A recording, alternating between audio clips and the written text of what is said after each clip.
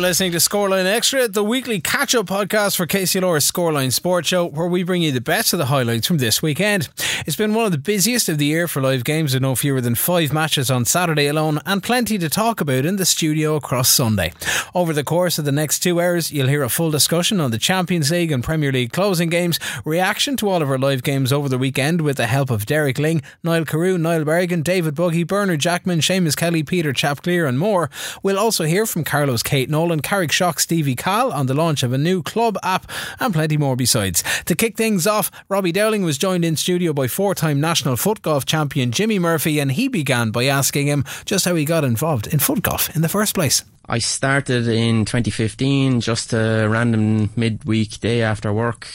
One of the lads had said to me, "Do you want to come out and give this a try?" I said absolutely. Loved football, loved golf at the time, so just went out and gave it a lash, and absolutely loved the game and never looked back.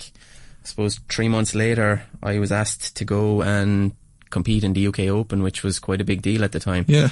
And had a really good first day, and I ended up on day 2 being out in the final group with European number 1 and 2, and in the end went on to finish 7th overall. Wow. It was quite an amazing experience, because at the time I was probably playing with a €2-3 football, €4 football, whatever, and all these top European players coming to me saying, "Where did you get the football? What is this? And this is amazing. I'd love this," and whatever. And I'm just like, yeah, this is something I just kind of picked up off the side of the street to come over.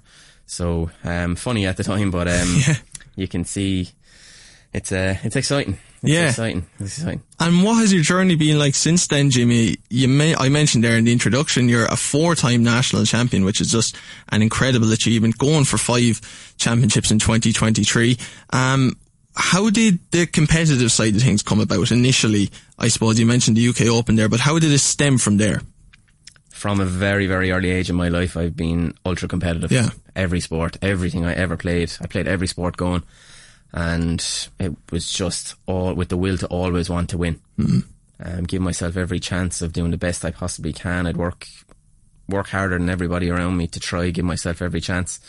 I suppose the early years of Footgolf, 2015, 16, 17, I was only kind of bit part in, wasn't really winning competitions, but making a lot of podiums, and never really had the confidence and the capabilities to step up.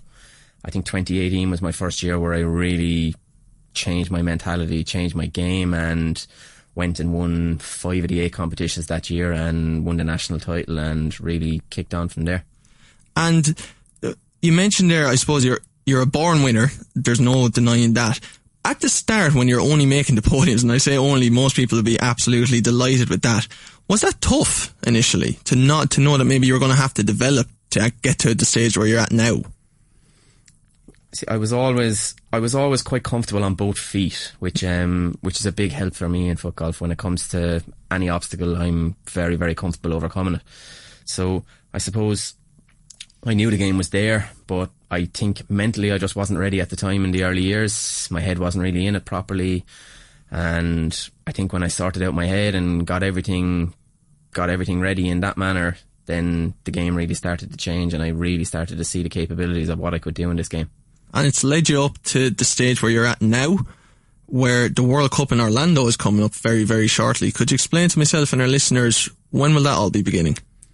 So Team Ireland, a team of 25 Irish players will fly out on Friday afternoon about 2 o'clock roughly.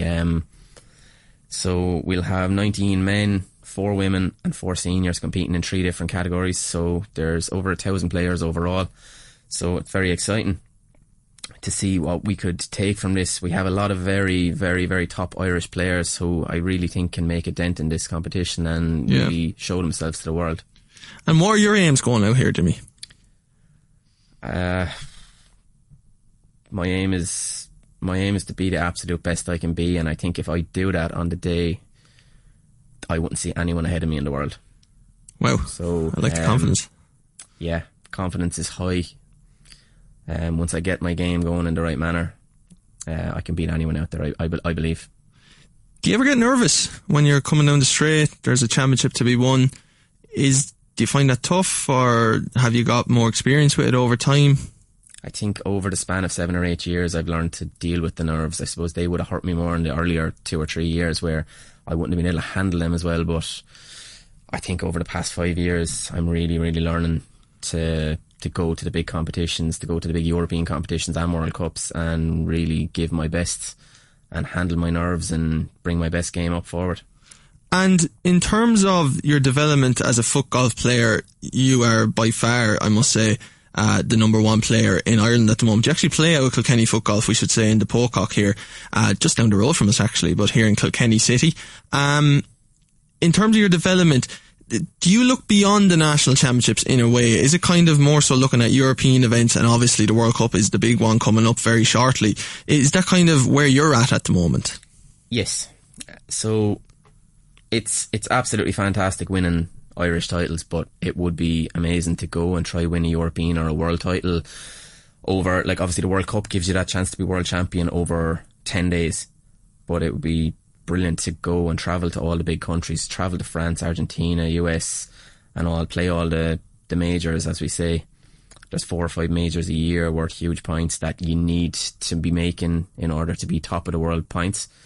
You obviously need to be playing very well in them, but you need to be making them competitions to have any chance of staying with the bigger lads that travel the world. So I suppose deep down it comes down to needing top sponsors, with lads that are willing to back you and really help you out financially in a way to travel not only Europe but travel the world to the big competitions. And obviously just working a 9-to-5 job doesn't really cover that, I suppose, all that well. But yeah. Is that sort of the next step for yourself going to Orlando now? Are you still seeking sponsorship where it is available? Absolutely, 100%. It's a very, because it's such a new game, people don't really understand it, people don't really know how it works. It's very hard to get in local sponsors of any sort. Yes, I have got help from family and friends and some small businesses in Waterford, but you really need that. You really need to hit the big time with one major company that would be willing to help you, I suppose. To make this financially easier. And does that, in a way, how difficult is it to balance it out between you've got this ultra competitive streak along with an incredible talent, which means you're able to compete not just in Ireland, which would be brilliant enough for most people, but also in Europe and worldwide. But then on the other side of things, you have to be able to finance it. And of course, everyday life and real life comes to the fore as well. Is that a difficult balancing act? Absolutely, yes. I suppose that's the hardest part of it all, knowing which competitions to go to and which ones you can afford to go to. And you obviously have to miss work then as well. If I suppose I went to Madrid maybe 3 months ago, and it meant missing work Thursday, Friday and Monday.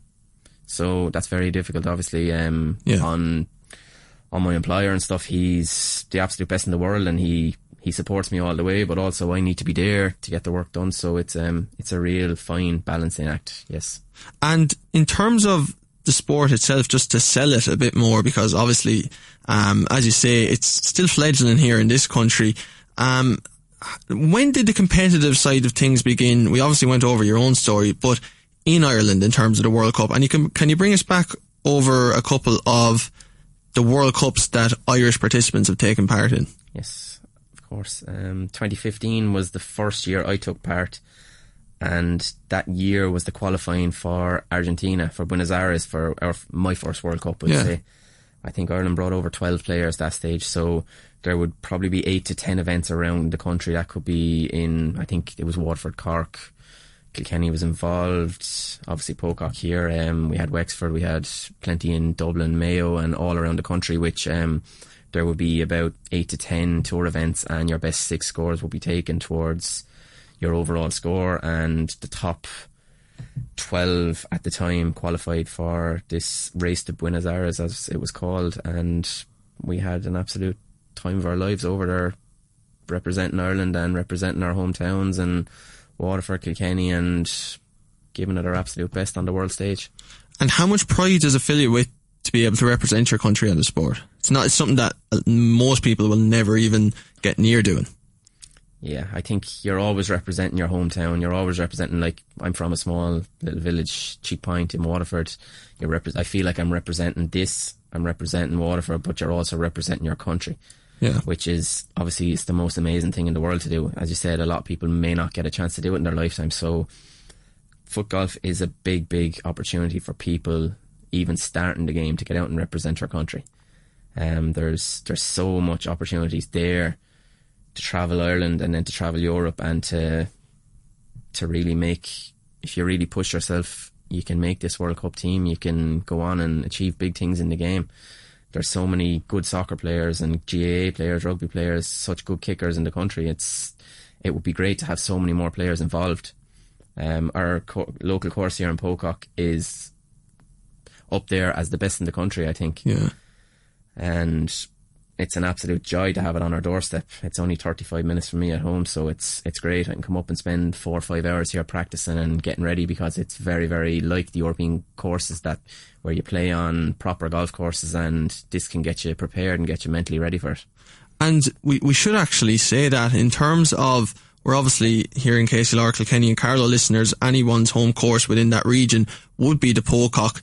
I mean, they're the most welcoming of owners, and they just would be a great foundation builder if people did want to begin a journey in Footgolf, aren't they? The Holmes family have been so generous to not only me and the local lads here, but the whole country. When Footgolf competitions are on there, there's only so many words I can say about them. They're so generous, and they're just the best in the world. They really are. And I would recommend any club, any local teams getting out for a little family day, or a little, like, under 7s, 8s, 9s, any age, get out, bring all the lads there for a kickabout. It's so much fun. You'll be well looked after by Jonathan, Adele, and all the lads up there working are just so friendly and kind, and it's a lovely day out for anyone. And just in terms of, we mentioned how welcoming the Holmes family are in terms of the owners of the Pocock Footgolf course, but the community itself of foot golfers in Ireland, there's a real sort of sense of spirit and togetherness about it, isn't there? There's a huge togetherness about the Irish team, I think, compared to any other teams around the world. You see a lot of, I've seen it over the years with the likes of other countries, where there's a big divide, where you see players not wanting other players of their own country to do well, and for me that's just not right. I think going to this World Cup now in 5 days' time, we have a massive togetherness where I just know anyone out in the course is going to have the whole team behind them, cheering them on, and that just makes the life so much easier, and it makes it so much friendlier, I suppose. And it's lovely to have the lads behind you, and the ladies. Obviously, this is the first year we will ever have ladies at an international competition, so it's exciting. It's exciting where this game is going, and it's only kind of the last 2 years where we really have ladies involved, where we have 5 or so regulars. But how great would it be if we could have 15, 20 regular women next year and the year on, whatever. Be great to grow the game and just show what it can do. And in terms of the categories of players that are going to the World Cup, you mentioned there's ladies. Is it just men, women and seniors? Are there different categories in between? Could you explain to us how that works? Yes, yeah, hit the nail on the head. It is men, ladies and seniors, yes. So the men's competition will be their own competition. The ladies will have their own separate competition, and the seniors will also. I think the men have, I could be wrong here, I think there's 594 overall men who will battle it out for a top 3 spot. So you can imagine just how difficult it is going to be trying to get a podium or anything even close to that out of the 600 odd men. And after that, I think there's somewhere in around 300 seniors and 100 and something women. So the game is growing. I don't think we had anywhere near 120 or so women at the last World Cup, but it's grown, and it's just so great to see. It's such an incredible experience to be able to represent your country at any sport, but particularly at a World Cup, and to also get to go to Orlando with, I'm sure, what you would describe as your friends now. How will the whole World Cup play out? How long is it in duration? Do you have to qualify through different rounds? What's the format of the World Cup coming up? So we fly over Friday. We have 2 courses to practice Saturday. We have 2 courses to practice on Sunday. And then the first round of individuals starts on the Monday. Every player will play on the Monday. And before the individual starts, each country will name 5 players, either 5 or 6, and I would say of those 5, 4 of them scores will count towards their overall to see if that country qualifies for the team event. So you take your 4 of their best 5 top scorers, and if that gets you into the top 24 countries, you will qualify for the team event, which will start on Tuesday and then continue into Wednesday, and then Thursday you'll be back to individuals. So overall you'll have 4 days of individual, and you'll probably have 5 days of team competition. So it's about 9 or 10 days of very intense competition. And it is an individual sport, of course, but there is a team collective, as you described there.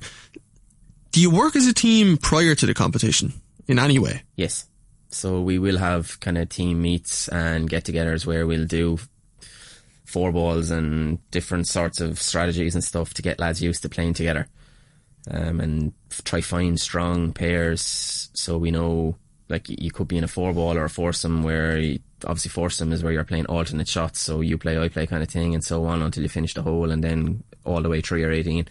And the 4 ball will be where you will play both balls and take the best score on every hole. Yeah. So you will have 3 singles, 2 4 balls and 2 foursomes. So you name 11 players, and that'll be the Irish team. And then every player will have subs as well. So there'll be 17 or 18 players involved in this team competition all the way through, which I think is great to keep everyone involved. And I think Ireland have a very strong base of players going this year, which is great to see.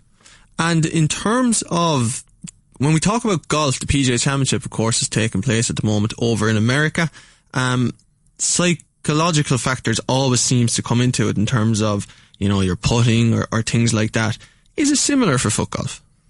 I've actually been watching the PGA myself, where you see how impressive it is for the likes of Brooks Koepka, who on day 1 and 2 never really got going but is still there, and now after day 3 he leads. Yeah. It's the mental side is so important in foot golf, to not fade away, to not leave one bad hole or one bad shot lead to another. That's the most important part of any game, I think. So I think there's huge similarities, obviously slight differences, but foot golf plays 90% the same as golf. So I think there's a lot you can take from the mental side of the game.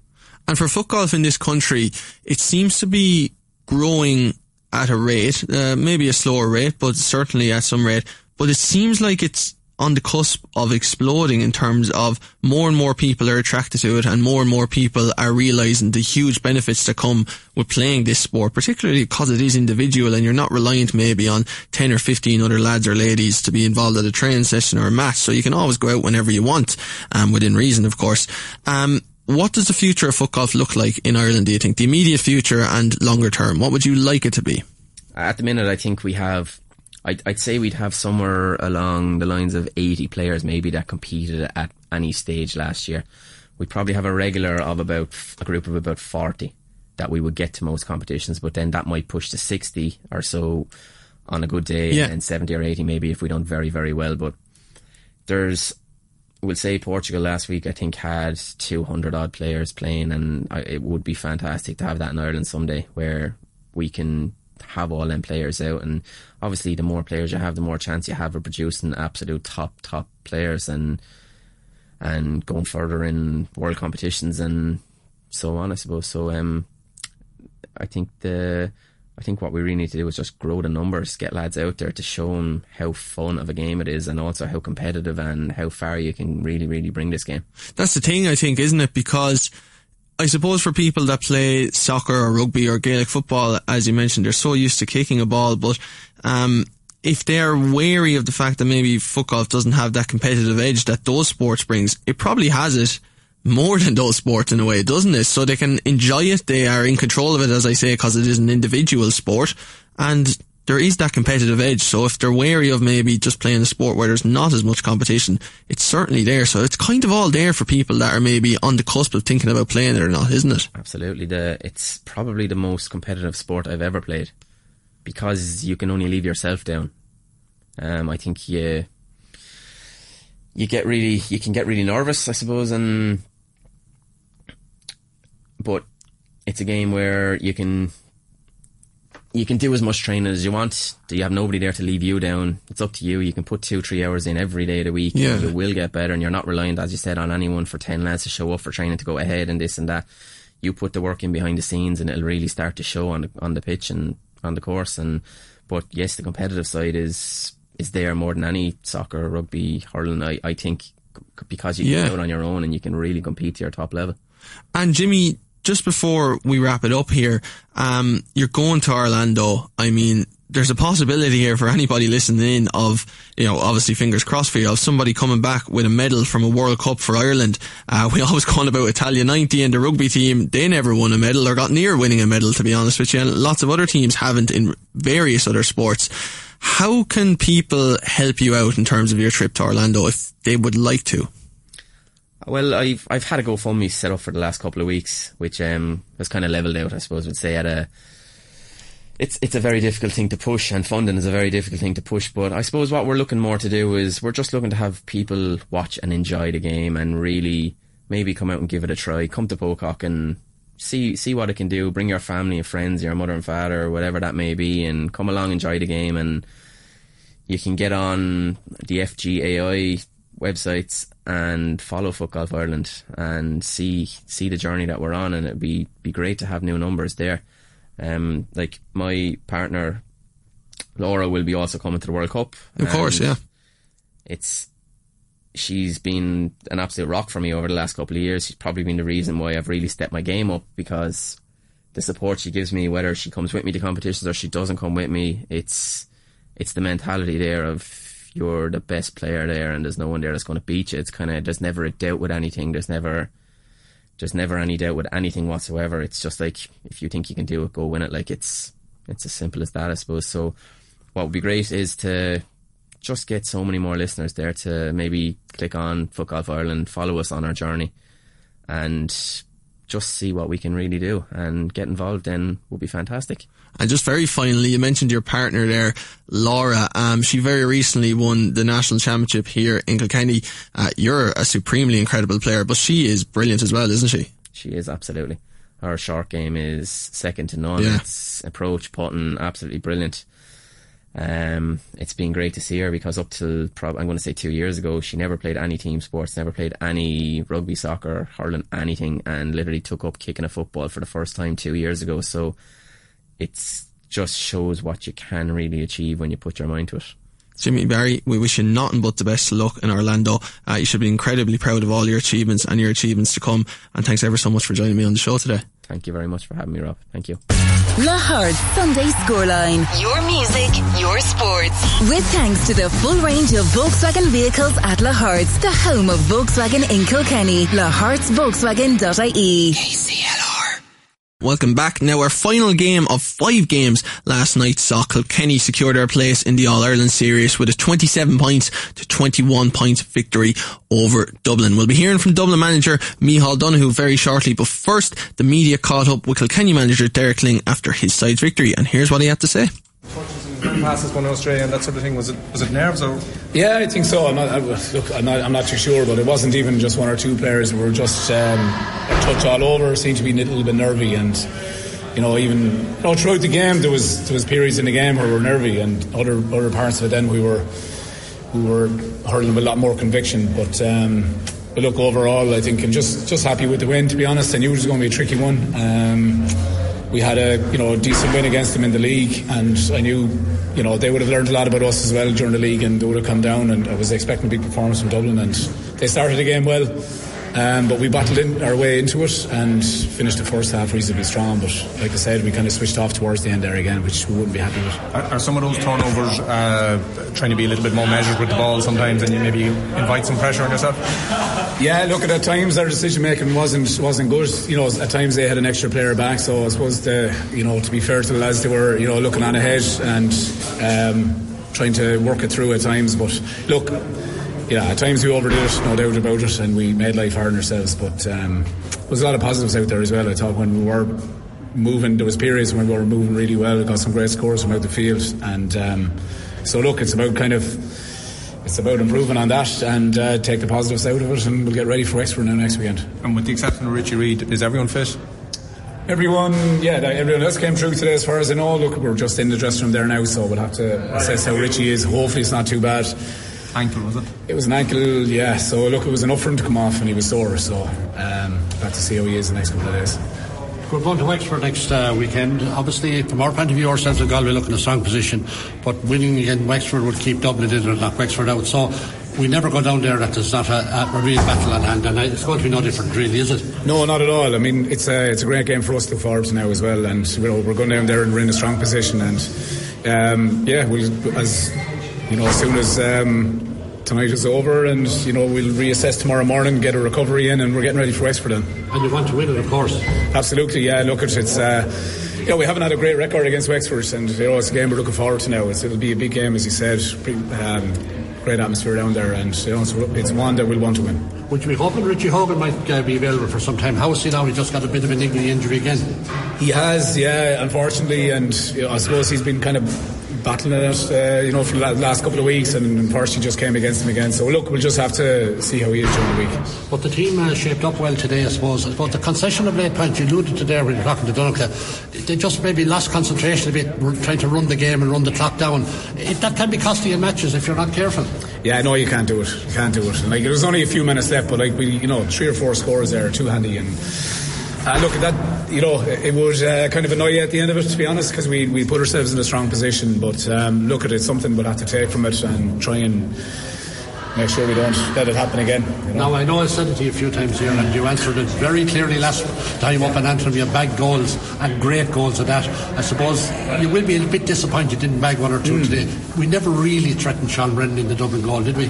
No, a couple of half chances, but they're a good defence though, and at times they had an extra man back and make life fairly hard on us as well, and but at the positives, we didn't try to force it either, and we worked the ball well at times out the field, and we picked off some good scorers. So look, that's a positive. And as I said to you, hopefully opportunities will come, we'll take them in terms of goals. So it's like you were saying about picking off all over the place, but I mean, in the likes of Mikey Butcher, Poplin from the cornerback, I mean, the half-back line, it's scored coming from everywhere, which is obviously a positive for you. That it's not just relying on the same mold the whole time. Yeah, definitely. Look, we've good hurlers all over the pitch, and although they're defenders, sometimes they're tracking players and they can end up out the field and need to be comfortable at that. And they're, as I said, there's plenty of talent there playing in the backs, and they're well capable of taking their scores. And it's just about having the confidence to go on and go for it with conviction when you get the opportunity. And Mikey did it a couple of times today, so that was good. I know it was a positive point as well. I mean, the fact when he came on at the very end, but I mean, having Billy back in the ranks as well, great to see. I mean, particularly after having done so well in the league and then missed out through injury. Yeah, no, it's great to have him back, and to be fair, he had a great league, and look, we were probably expecting him to be out for a lot longer, and thankfully it wasn't as bad as we first feared, and he's come back in, he's trained well the last 10 days, and so hopefully he can kick on now as well. Now here's Dublin manager Micheal Donoghue after his side's defeat to Kilkenny last night. There was only not a huge lot in it in the very end, really, and Derek Lyng was disappointed. He says Kilkenny switched off, but at least you guys kept going to the club and to the finish, and you'll have to be happy with that part of it. Yeah, we're happy with it, but happy with the performance, but obviously not happy with the result. Obviously we came down to try and get a positive result. The lads worked really hard, started really well. Some areas we know ourselves where we need to improve, and get back training next week now and work on that. Now obviously next week is going to very much depend. You guys have Galway, who you know very well, Kilkenny down in Wexford. We know Kilkenny have a poor record down in Wexford in recent times, but I know Derek is very keen to win that match. You need him to win it if you don't come through yourselves. Yeah, but look, that's out of our control, so therefore, we're not giving much consideration for ourselves. We're just concentrating on ourselves. Like, we can't control anything other than our own game next week, and focus now is on recovery and get ready to go again. No, neither team tonight really threatened goal scoring opportunity. That was probably the type of game it was, but is that indicative of the modern game has gone now? Look, from our perspective, I'm really happy with the defensive units that we have. Do you know what I mean? They work really hard. I thought our backs played really well tonight. For 20 minutes in the first half, you matched Kilkenny, and it was those 10-15 minutes before half time you lost your way. 1 or 2 refereeing decisions possibly totally might have helped you, but for those 20 minutes, you matched us all over the field. Yeah, we did. We worked hard, and I think in that 20, after that, you know, where they got maybe Paddy Deegan dropping, you know, they loaded us back around the half-back line, and that gave them the foundation to build, and it took us a bit to get to grips with it. Likewise, I thought Liam Gordon did a good job on the game, but maybe there was just one or two decisions that went Kilkenny's way and didn't go our way when I felt it was a replica. But like, overall, we had a good game. But you know, with this group, they're a really young group. Like, do you know what I mean? The average age is 23, whatever. Our objective is to make sure that every time we play in a huge game, like every time we play Kilkenny, that we're really competitive. We were competitive. Yes, there was periods in the game that it went away from us a small bit, but we've recognised that and totally acknowledge it, and you know, we need to work on that now again for next week. Kilkenny's probably needed to nullify the threat of Donald Burke without picking single-handed, but Donald Burke is huge, and they did that today with Richie Reid, and I suppose that influenced on your performance, Richie Reid's performance. Yeah, it did, but equally I still thought we had a lot of possession inside, you know, that you know, maybe didn't stick and didn't take the chances or pull the trigger quicker when we had the opportunities. I agree with you, fair point, but I still thought there was opportunities that we didn't take. You have to give credit to Kilkenny as well. Defensively, they're very strong as well, but I think there's more positives for us to take out of the game and look forward to next week. Micheal, not many people were giving Dublin a chance coming into this game today, but we saw from the very beginning the intent and the intensity that they showed, and you know, they were hurling with such confidence as well. Where does that belief come from? Is it because, you know, they've gone unbeaten up until this point in the championship? They really hurled with a lot of belief. I know as the game progressed then they kind of lost that momentum, but this is a team that seems to really believe in themselves. Yeah, they are. They're a great group. And they're able to hurl, that's the thing. And look, in any game of this intensity, you're not going to dominate for 70 minutes, and we know that. But the big challenge against the top teams and to compete with the top teams, you have to minimise their effect when they do get their dominant periods. Kilkenny, when they did that, hurt us on the scoreboard, you know what I mean? So that's a huge work on. In terms of the group, they're a brilliant group. Yes, some of the commentary during the week I thought was horrid, do you know what I mean, being honest with you. But you know, we'll stay working hard. As I said, they're a young group, really ambitious, and there's a lot to build on from today. And if anyone knows Galway, you do, so that's the next challenge. How do you see that going? It's going to be a tough challenge, and we know that. It's a game in Croker, and we're just looking forward to it now. Very good. Sorry, Micheal, you mentioned coming down to this game that you might have 5 or 6 points, and you did, and I can see the disappointment. This game was a game you might have targeted as well. Yeah, it was, but sure, look, every game we come down to win, like, do you know what I mean? You know, we don't want a moral victory, you know, to say, no, you put up a good performance. We come down to get a result, like, you know, we're competitively, collectively, we're a competitive group, and we wanted to win the game. You know, we felt we had chances. Knew we're up against a top team, but as I said, we'll take a lot of positives from it, recover now and go again. Are you slightly ahead of the curve from where you thought you'd be, considering, you know, you started off with losing a lot of guys that you probably were planning around, and you nearly were going back to scratch to some extent, and now you're coming down here and being quite competitive versus the league match anyway. And, you know, is that fair comment, or is that just where you expect this to be? Look, I've said before previously, like, obviously there was a few lads we thought we might have, right, but we never worked with them, and that's not being disrespectful. So we from day one we've just dealt with the hand we've been dealt, and as I said, they're a brilliant bunch. They're an absolutely great to work with, you know. Their application attitude is top class, and you know, we just keep going and go again. Micheal Donoghue there catching up with the media after Dublin's defeat to Kilkenny last night. A game, of course, we brought you here live on KCLR. Shane, to start with you, an incredible performance and result for Manchester City on Wednesday night, 4-0 win against reigning European champions Real Madrid. What did you make of it, first of all? Frightening.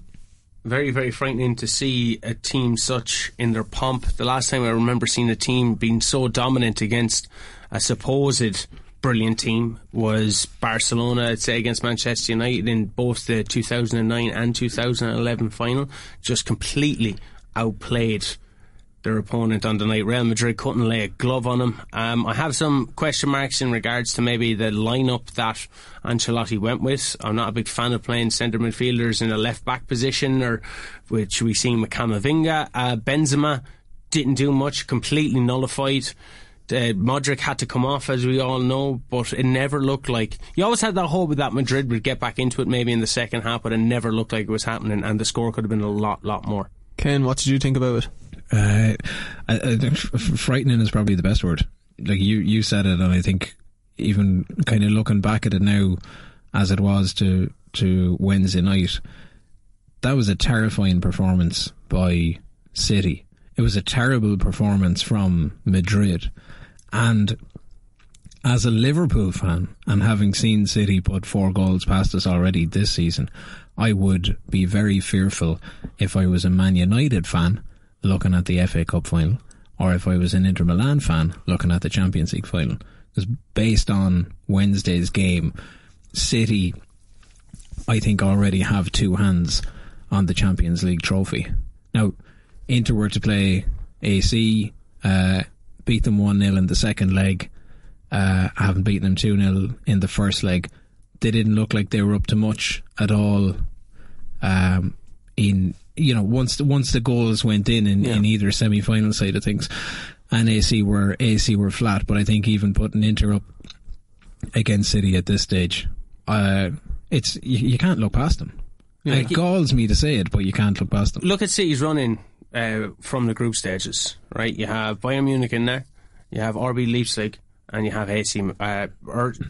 So City and Real Madrid. Mm-hmm. So Munich and Madrid are the top upper echelon. Where you compare that with Inter Milan, they had AC, they had Porto, and they had Benfica, which isn't proving really anything when you win those games. Now, I know that they bet Barcelona in the group stages and so forth, but they didn't really beat anyone of note.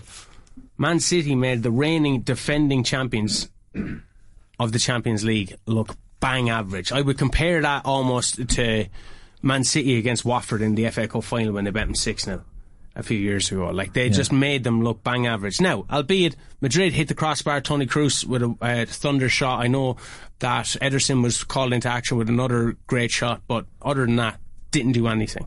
I would say that when you look at the subs that they brought on, Mahrez, Foden and Alvarez all combined to make that 4th goal. That's a frightening bench. That's an absolutely staggering bench. Whereas Real Madrid, when they took off Modric, they brought in Asensio at one stage as well. They didn't look like they had that depth, which is weird to see from a Real Madrid team, especially considering the age profile of a lot of their players. You would think that they'd have backups to their backups, but Man City do, and they can compete on all fronts. They're going for that treble. I don't see Man United beating them in the FA Cup final, as I alluded to. I don't see them losing out on the Premiership title, and I do see them win the Champions League.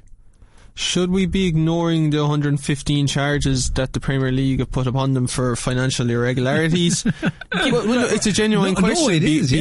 No matter what you say. It seems to have not been part of the English media discussion of this, what is undoubtedly a tremendous team, but is it marred by these things overhanging the whole thing? It will be if it all holds water and it comes to pass, and then they go down the sanctions route that they're looking at.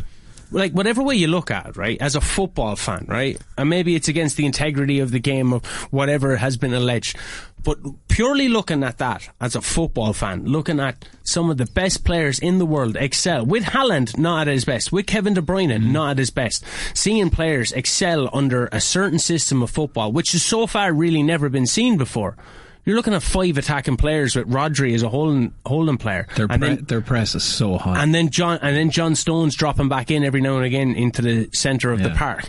Like, what they did was absolutely phenomenal from a purely footballing perspective. Now, you can go into things being marred 115. You can go and look at Pep Guardiola, where people are comparing him to the greatest managers of the world and saying, well, he never did what Brian Clough did.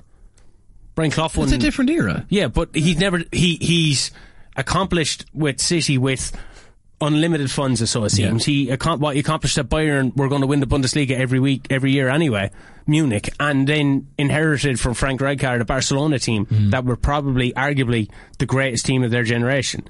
They'll manage themselves. So, you know, you can talk about that stuff, but the way he has them playing football, like Akjani isn't a world-class player. No. Kyle Walker's fast, but you wouldn't consider him necessarily world-class. Rodri wasn't considered world-class when he came in. Kevin De Bruyne wasn't considered world-class when he came in. That's why the season before Chelsea got rid of him. Now, Erling Haaland, yes. But Jack Grealish, not world class. But he was phenomenal last night. Erling Haaland, yes, but like you said, Haaland doesn't need to be at his best. Haaland didn't get on too much of the ball for both the first leg and the second leg of the semi-final. And if he hadn't played either game, it wouldn't have mattered. Well, you look at Courtois. Courtois was called into action a few times by Erling Haaland, and the scoreline could have been a lot more. Like a hell of a lot more. Yeah. So, they're just phenomenal to watch. Whatever financial fair play thing you want to bring into it, which is a legitimate concern. Yeah. If you're a football fan, you're watching that, you're just in awe, really. Is the desperation around it, though, from a football fan's perspective, and there might be a lot of begrudgery, there's no denying that as well, but what we're looking at now could potentially be marred or almost illegitimised in the future, and that it's hard to look at it at face value of what we're seeing now. That beautiful football, that's indisputable. If you're a Man City fan and you watch Man City play their trade in Division 2, I think Kevin Keegan was managing then.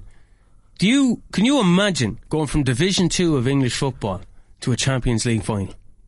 After whooping Bayern Munich, after whooping another powerhouse in Real Madrid. Do you think they're going to care if all this kind of comes back into play and stuff gets taken away from them? They got to watch their club on the biggest stage of them all.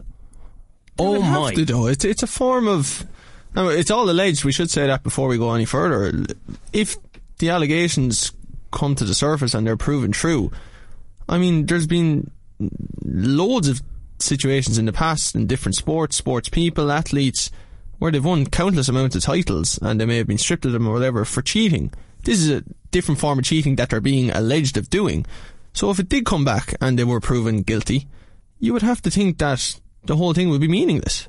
And is that not the major concern, not just for Man City fans, for football fans generally, that we may be about to see a team win a treble for only the second time in the history of English football, and 5-10 years, maybe even less, months down the line, the whole thing could be stripped of them? It would be disappointing from the point of view of maybe looking at it from a club point of view and people holding begrudgery against the club side of things. I think if you take it on the football side of it, and the way you watch the team that has been assembled by City and the players, the way they are playing, like you take all the financial concerns out of it. Is it not difficult to do that though? No, it probably is on the surface. There seems to be, for a lot of people, a huge question mark lingering over this great team. There is, because as soon as the report came out, the initial report came out, everybody's like, oh well, that means Liverpool are going to get another 3 league titles. Yeah. United will get a couple of titles. There'll be a couple of European places in there, and there'll be all different permutations. And to be fair, I don't think United or Liverpool fans want that, really, do they? No, I don't think anybody cares. It's like the season is done, you were good enough or you weren't, and you won it or you lost it, and you move on and you go on for the next season. With all the stuff, remember when Carlos Tevez and whether he was legitimate to be playing with West Ham and Sheffield United ended up getting relegated. Like, even though it was found wrongdoing, the results stayed the same. But this is grander than one or two players, isn't it? It's a whole regime, a whole football club coming into question. And everything they do. And have done. It's an interesting one, but come the Champions League final on June 10th, you're going to be watching Man City, in my opinion, lift the Champions League trophy, and that memory will forever be etched into people's minds and not what comes after. They've won 5 of the last 6. If they've won the Premier League on Sunday today, you've won 5 of those last 6 Premier League trophies. Fans aren't going to care. But you look at Juventus in the 2000s that had their titles stripped of them for match fixing. Like, that could... Do you think that's tarred them forever? I think it's tarred the achievement of the time. Possibly. Will it not do the same to City? I don't know. I think looking on as a fan, you'd obviously not like it to be so that they're just so good and so far ahead of your own club.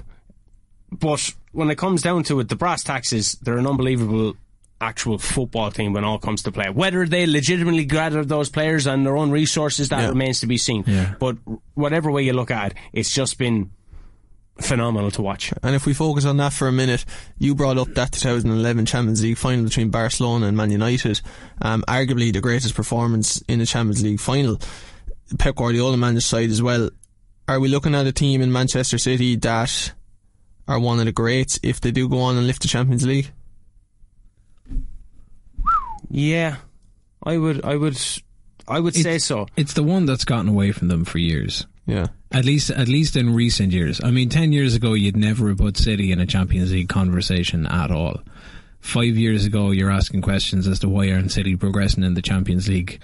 Last year, they were unlucky against Madrid on the semi-finals. And then they were on the final against... Like, I looked back on the final versus Chelsea. I did an article on Scoreline about it at the time. It was like the Battle of the Billionaires, right? Yeah. And I did a lot of research into it, and this was before all this stuff came out, and there was only money being pumped into it. But then you remember Blackburn, no doubt delighted with Jack Walker's investment at Ewood Park. United fans were always delighted when they continued to smash transfer records, and even before then the British record was smashed for the likes of Dennis Law and Brian Robson in 62 and 81. And I believed in the fairy tale that Man United's success allowed them to succeed during the most profitable era of soccer when the Premier League came, and that just continued the success. But United have been smashing these records for years beforehand. So money does seem to buy success. Whatever way the love of the game goes or whatever. You just look at with investment at local sport. People that are investing in their pitches and in their clubs are being successful. That's what happens. Money buys it. Whether Man City were behind the pack at the time and went against the rules, well, UEFA found that they didn't sanction them. The FA didn't want to bring the charges. It's the Premier League that are bringing the charges against them. So, you know. Well, we have to remember too, I suppose, and I, as a Liverpool fan, obviously it stung the fact that City have won the league by a single point on 2 occasions over the last 4 years. I can't get away from that, and I should probably... Or should they bet United on goal difference? Yeah, exactly. Yeah. But they were also banned from this competition for 2 years by UEFA, and only for the Court of Arbitration of Sport overruled that. Exactly. So it's overruled. So is the whole thing not... But the governing body that may have to hand out the trophy to Manchester City... That own anthem gets booed by the Man City fans. It doesn't... It feels very off. Am I wrong? As an emotion, even if we take away all the rules, regulations, whether it's right, whether it's wrong, the whole thing seems to have this cloud over it. Is it that you feel that Madrid have bought the Champions League? No, I think Shane alludes to Man United there. Real Madrid are in the same echelon in terms of they're able to generate their own revenue to an extent. Now, we don't know the ins and outs of the whole thing, and I don't think I would or any of you would claim to be as educated as we'd like to be on the topic. But, I mean, Manchester City's commercial revenues over the last 2 years, I believe, have been the highest of any soccer club in the world. That can't be right. With the fan base they have. With the greatest of respect. They can't fill out the stadium. They can't fill the stadium. I mean, there is that cloud over all of this, which seems to tar the whole competition. For many people. Not for Manchester City fans. Of course they can dwell in their success, but then that's kind of coming down to questioning where the money is being generated on a commercial level. The money is being pumped back into the club. The money is buying all these world-class players, and then they're going off and they're winning the competitions because they have the best of players. Yeah. Well, it's whether it's legal or not. To move away from Manchester City for a minute, has this been the worst Champions League ever? It's been a bit tired. I was kind of excited. I think we've been spoiled though. We've been spoiled by big games. Like there hasn't been a penalty shootout in the Champions League since the knockout stages, obviously, since 2016. Well, games have been decided on the pitch, you know, and that's great to see. Yeah. I don't like winning anything, even if I'm playing Football Manager. I don't like winning something in penalties. Yeah, but. Wait, what did you win the other night on penalties? I bet Liverpool on penalties in the Champions League finals. Yeah. You can check more on the Football Manager Football Show podcast released on Friday. But maybe football has lost a bit of its allure because the likes of PSG are coming in and they're absolutely spending obscene amount of money on players. But then why can't PSG win the Champions League? Why can't they get through the quarterfinals? Because they're in a nothing league in Ligue 1. They're absolutely going to town on every team. But they've bought all these world-class players as well in the same way that are not consistently playing against the top opponents. Man City are. Manchester United, Liverpool, Chelsea, but Arsenal. Really? They get like... You look at Brighton. Brighton puts a dozen games in the season.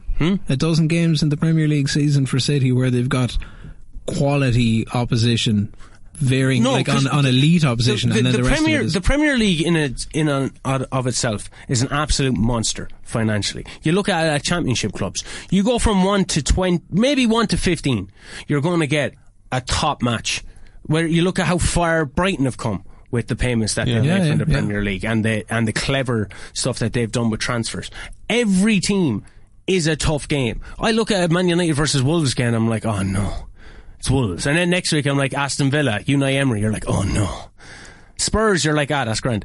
But like, there's top opposition at every turn, and City blow them away on a consistent basis. I think they've lost 3-4 times already this year, but that's about it. They've peaked at the right time, as you and me talked about earlier. PSG aren't playing that every week.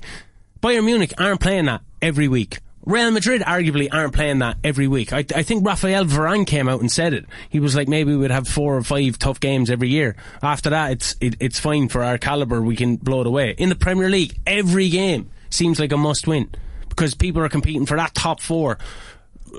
People are trying to survive relegation. Like, you have good teams going down, decent teams going down, you know. So the Premier League is an absolute monster when it comes to the money that has been pumped into clubs based on their appearances in the Premier League and what the clubs have been able to do coming off that. Yeah, on the commercial side of it. So with all of that said then, and if PSG can't get past the competition's latter stages and get to a final and get to a Champions League final and win, like, Champions League is still the one that's eluding PSG despite the billions that they have pumped into the club.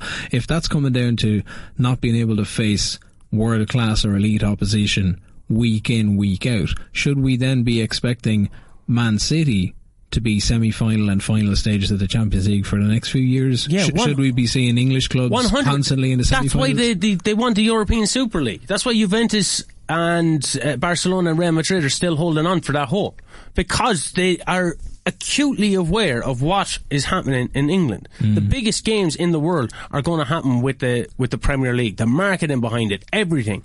It's just designed for pure want to watch it. The biggest stars are going there now, whereas the biggest stars used to always go to the Spanish clubs. And some still are, but going over to Serie A used to attract so many of them, you know. Serie A doesn't really get shown. BT Sport do Serie A now, but like, the Premier League is watched all over the world. Even Sabitzer, when he coming from a huge club like Bayern Munich, he's like, playing for Manchester United is a different animal. Manchester United have won their first trophy in 6 years, and it was a Carabao Cup. But playing with United is a different animal. And that's all because of the Premier League. Manchester United have helped aid and abet this financial monster that they're a part of. So, yeah, I will 100% expect Manchester City to continue dominance domestically and flourish internationally or continentally, or whatever way you want to put it, if that financial fair play thing doesn't smack them back down to the Vanarama Conference. And before we look at the final itself, next season's Premier League, the title race is all but run. City are going to win their 3rd in a row, 5 out of the last 6. Are we reliant on Jurgen Klopp's Liverpool coming back to have any sort of a title race? Do Arsenal just need to slightly improve to make it a title race, or can one of Chelsea, Tottenham, Newcastle or Man United get a bit closer to Manchester City? And I think even close probably isn't enough for a lot of fans now. We want a different champion really come 2024, don't we? I think we'd probably be better served if we had a different champion every year. Yeah. You know, from the fan side, like, again, maybe this is coming from a Liverpool side of things, of course, where you're sick of seeing United tearing up the Premier League for years, and it's title after title after title, and maybe there's a spell where Chelsea get a few wins, and now they've been knocked back a peg or two, and now it's City after City after City after City. Liverpool squeezed in there, came close twice. Newcastle will spend. Yeah. I don't think they'll get to Champions level, but they should be knocking around the European stages for the next couple of years. United will spend, should be title contenders, because they'll be sick of the sight of seeing Man City will doing United it the whole spend time. If the takeover's complete? Not complete, I should say. I think the takeover will be complete one way or the other. I don't know whether, like, the talk coming into the weekend was that there was going to be this additional offer from the Qataris that were going to have even more money again thrown behind it. Apparently a 4th bid went straight to the Glazers as opposed to going through the Rain Group, which is where that's who's handling the sale. A lot of Manchester United fans are quite concerned that Sir Jim Ratcliffe from Ineos hasn't really specified what he's going to do with the debt, hasn't really specified what he's going to do with the stadium, which is not in the greatest of nick. I've been there before, I've seen it myself. It's still awe-inspiring, but it's nothing compared to other stadiums in the world. Whereas the Qatari investor has come out and said, I'm going to clear the debt. Would you like to have him as the owner?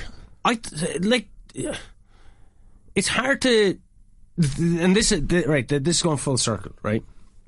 Because when I'm talking about Man City and you're talking about Asterisk and all that beside their name, because I wasn't the biggest fan of watching the World Cup, and I've actually missed out on a lot of great football because of it. When it comes to being a football fan, because we're well gone past the working class roots of what soccer is, right? When it comes to being a football fan, the only thing now that you can enjoy is literally the 90 minutes on the pitch, which is arguably what you should enjoy. But sometimes there used to be this prestige and love that comes with supporting a prestigious club, right? Unfortunately, here in Kilkenny, we don't have a club to support, and Carlow, hopefully Carlow and Kilkenny can fill that void for us. But all you can now focus on is actually the football that plays, and not the melodrama that is around everything. Because if I'm looking at Man City last night, I seen an awesome football team. That's what I just like to see Manchester United have. The means in which they go about it, if you start thinking about that, which is very, very valid, it's going to turn you off the game altogether. I really think that. And I think, for me, a lot of the time over the past 10 years, it was like supporting Marsbar United instead of Manchester United, because of the commodity that is Man United and the merchandising that goes behind it. Ed Woodward once described it to Jurgen Klopp as Disneyland when he was trying to get him to come and sign for United.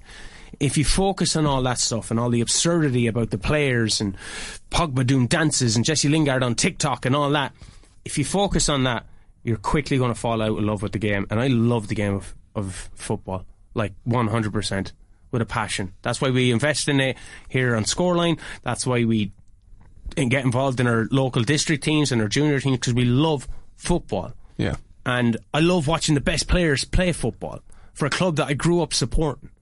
It's certainly tired, and whatever with UEFA and FIFA, the governing bodies, and now the clubs, and clubs been sold to not just foreign investors but to states. But between 90 minutes, you get to sit down, watch a match, and you get to cheer on the side. There's nothing like it. And there's nothing like the Champions League final, and we all love football, as you rightfully said, Shane, so it's the biggest annual event the sport has to offer. Is there any way Inter Milan can win this? If you think back to 2010, you know, they weren't going to win that with Jose. Was it 2010 or 2011? 2010, yeah. Yeah. They weren't going to win that with Jose, and then he put on a masterclass. Can a masterclass be done against a peak Manchester City side? I mean, that was an Inter Milan side, sorry to interrupt, Shane, with Julio Cesar, Mike Conn, Lucio, Walter Samuel, Esteban Cambiasso, Dejan Stankovic, Javier Zanetti. Well, Inter have Edin Dzeko. Yeah. Wolfsburg, great, and that Man City. Wesley Sneijder, Samuel Eto'o. I mean, these were world class players at the time. Inter would probably have one if they're lucky. And do they even have one? What did they do? Sit in? I mean, Real Madrid sit in on Wednesday night, and we've seen what Madrid didn't press them. That was the biggest mistake for Madrid. Madrid, like, I know we're supposed to be talking about the final, the semi-final. That was the biggest disappointment. If Inter turn up anyway looking to play in the way that Madrid did, Madrid got 13 touches of the ball in the first 15 minutes of the game. Yeah. There's 120 something passes that City put through on that. If City hit that in the first quarter of an hour against an Inter that haven't looked good in the semi-final, haven't looked really good in the... Like, they're not blowing teams away. But if you look at it, the two best teams that Man City have faced in this incredible run that they've had really since after the international break in March, and really since after the World Cup, were probably Arsenal and Real Madrid. Two polar opposites approach, in the sense that Arsenal tried to press them, pushed up high, and De Bruyne and Haaland just absolutely killed them with the space in behind. Yeah. Wednesday night, we've seen Real Madrid sit as deep as a side that as anyone that's faced. Going in hard tackles, you just look at some of the frees that Jack Grealish got yesterday. He's rivaling old school Ronaldo and Suarez and stuff for diving at this stage. It looks like a simulation or whatever, but he's getting away with it. He's clever. But he's very clever about it. So I don't, if I knew how to beat Manchester City, I wouldn't be managing Castlebar and Celtic. Honestly, I don't know. This is all just fan talk and fun talk. But you look at Inter Milan, they finished 17 points behind Napoli, third in Serie A. They conceded at least a goal a game I think they played 35 and they've conceded 37 goals maybe in Serie A. So they're going to concede, just if they can score. I'm just jealous that Darmian, Mkhitaryan and Lukaku reached the Champions League final before doing anything with Man United. Ashley Young, you shouldn't have left. You shouldn't have left Inter. Good way to finish up. Thanks, lads. La Heart's Sunday Scoreline. Your music, your sports. With thanks to the full range of Volkswagen vehicles at La Heart's, the home of Volkswagen in Kilkenny. lahartsvolkswagen.ie. KCLR. Now we're going to turn our attention to Carlow Camogie, because I'm delighted to say that Carlow captain Kate Nolan joins me on the line. Kate, how are you this afternoon? I'm good, yeah, not a bother. How are you? Good. Kate, yesterday it didn't go according to plan, obviously losing out to Kilkenny in the Leinster Intermediate Camogie final. Before we get on to what the future holds, how do you reflect on that performance and the result? Yeah, look, obviously it didn't go to plan for us yesterday. It was a very strong Kilkenny side. I felt like we had a capability of probably being a bit stronger, but as sport goes, just didn't go our way, unfortunately. But any day that you lose, I suppose, is a day to learn. So we'll obviously learn loads from it, and I'm sure there'll be good analysis done of it, and we can see where we can improve for the All-Ireland Championship. So it's not all doom and gloom. It'll hopefully stand to us, and we can change a few things around in the future and give the All-Ireland a good go. And it was really tight at half-time, and then Kilkenny, once Sarah Barco got that goal, seemed to pull away in the second half. While of course that will be bitterly disappointing now, is that something that you can reflect on and use as a positive going forward? Yeah, I think maybe half-time kind of came at maybe a bad time for us. We were kind of getting going and we were building momentum. And I suppose it's obviously a natural stop at half-time. So we kind of didn't really come out of the traps too hard in the second half. So I suppose next time we'll make sure that we don't allow half-time to kind of dampen how good we're going or whatever. So yeah, that's a big learning point for us, and just making sure that we come out of the traps as hard as we did in the first half after half-time. And it was a disappointing result yesterday, but I mean, to reflect on the year so far ahead of the All-Ireland series, a Division 3 Camogie League title, an incredible performance and result in the league, and then you couple that with the fact that while it was disappointing yesterday, you did make a Leinster final and put in one hell of a performance, I must say, for a lot of that game. The season so far, it's been a tremendous success really, hasn't it? Yeah, it definitely has. I had said it to the girls that if we could win the league, it would definitely be a turning point for Carlow Camogie. We haven't had silverware now the past couple of years, so it's nice to kind of reap rewards for the hard work that you've done. So yeah, it has been, winning the league for us is massive. And obviously for me it was a real honour to captain the team, but it's nice to just show the girls that when you work hard that there can be positive consequences, because Carlow Camogie the last couple of years, it's not that it wasn't a bad place, but it just kind of wasn't as going to plan. So yeah, we've had a good year so far. And how important is it, you mentioned there maybe that you're looking to improve Carlow Camogie generally, how important is it to see teams and to see you as captain lifting silverware, to embed a culture of success and always wanting to win within Camogie in the county? Yeah, but I think Carlow is probably seen as a weaker or smaller county when it comes to Camogie. And I suppose as a young Camogie player in Carlow, the thought or the idea of even, I suppose, playing in Croke Park or winning national league titles or winning All-Ireland titles is some young girls think it's a far cry. So I suppose when you see girls that are, that are down in your clubs and that are training you and that are in and amongst you winning stuff and playing in Croke Park and stuff, it's massive. So yeah, look, it just goes to show the younger girls that you actually can be successful, and no matter what club you're, no matter what county you're from, that if you want to be successful and you want to make a difference, that you'll be able to do it. So yeah, I think it's very important. What has your manager Peter Chap Cleere brought to the fold, do you think, Kate? Because there seems to be a rejuvenation and an added energy to this Carlow panel that maybe was slightly missing in years gone by.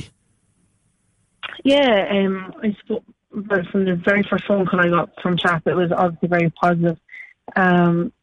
Chap really believes in us this year. and he just did a very good job at getting girls in. And we've mostly the strongest girls in the county are in the county final at the moment. And he's a very good.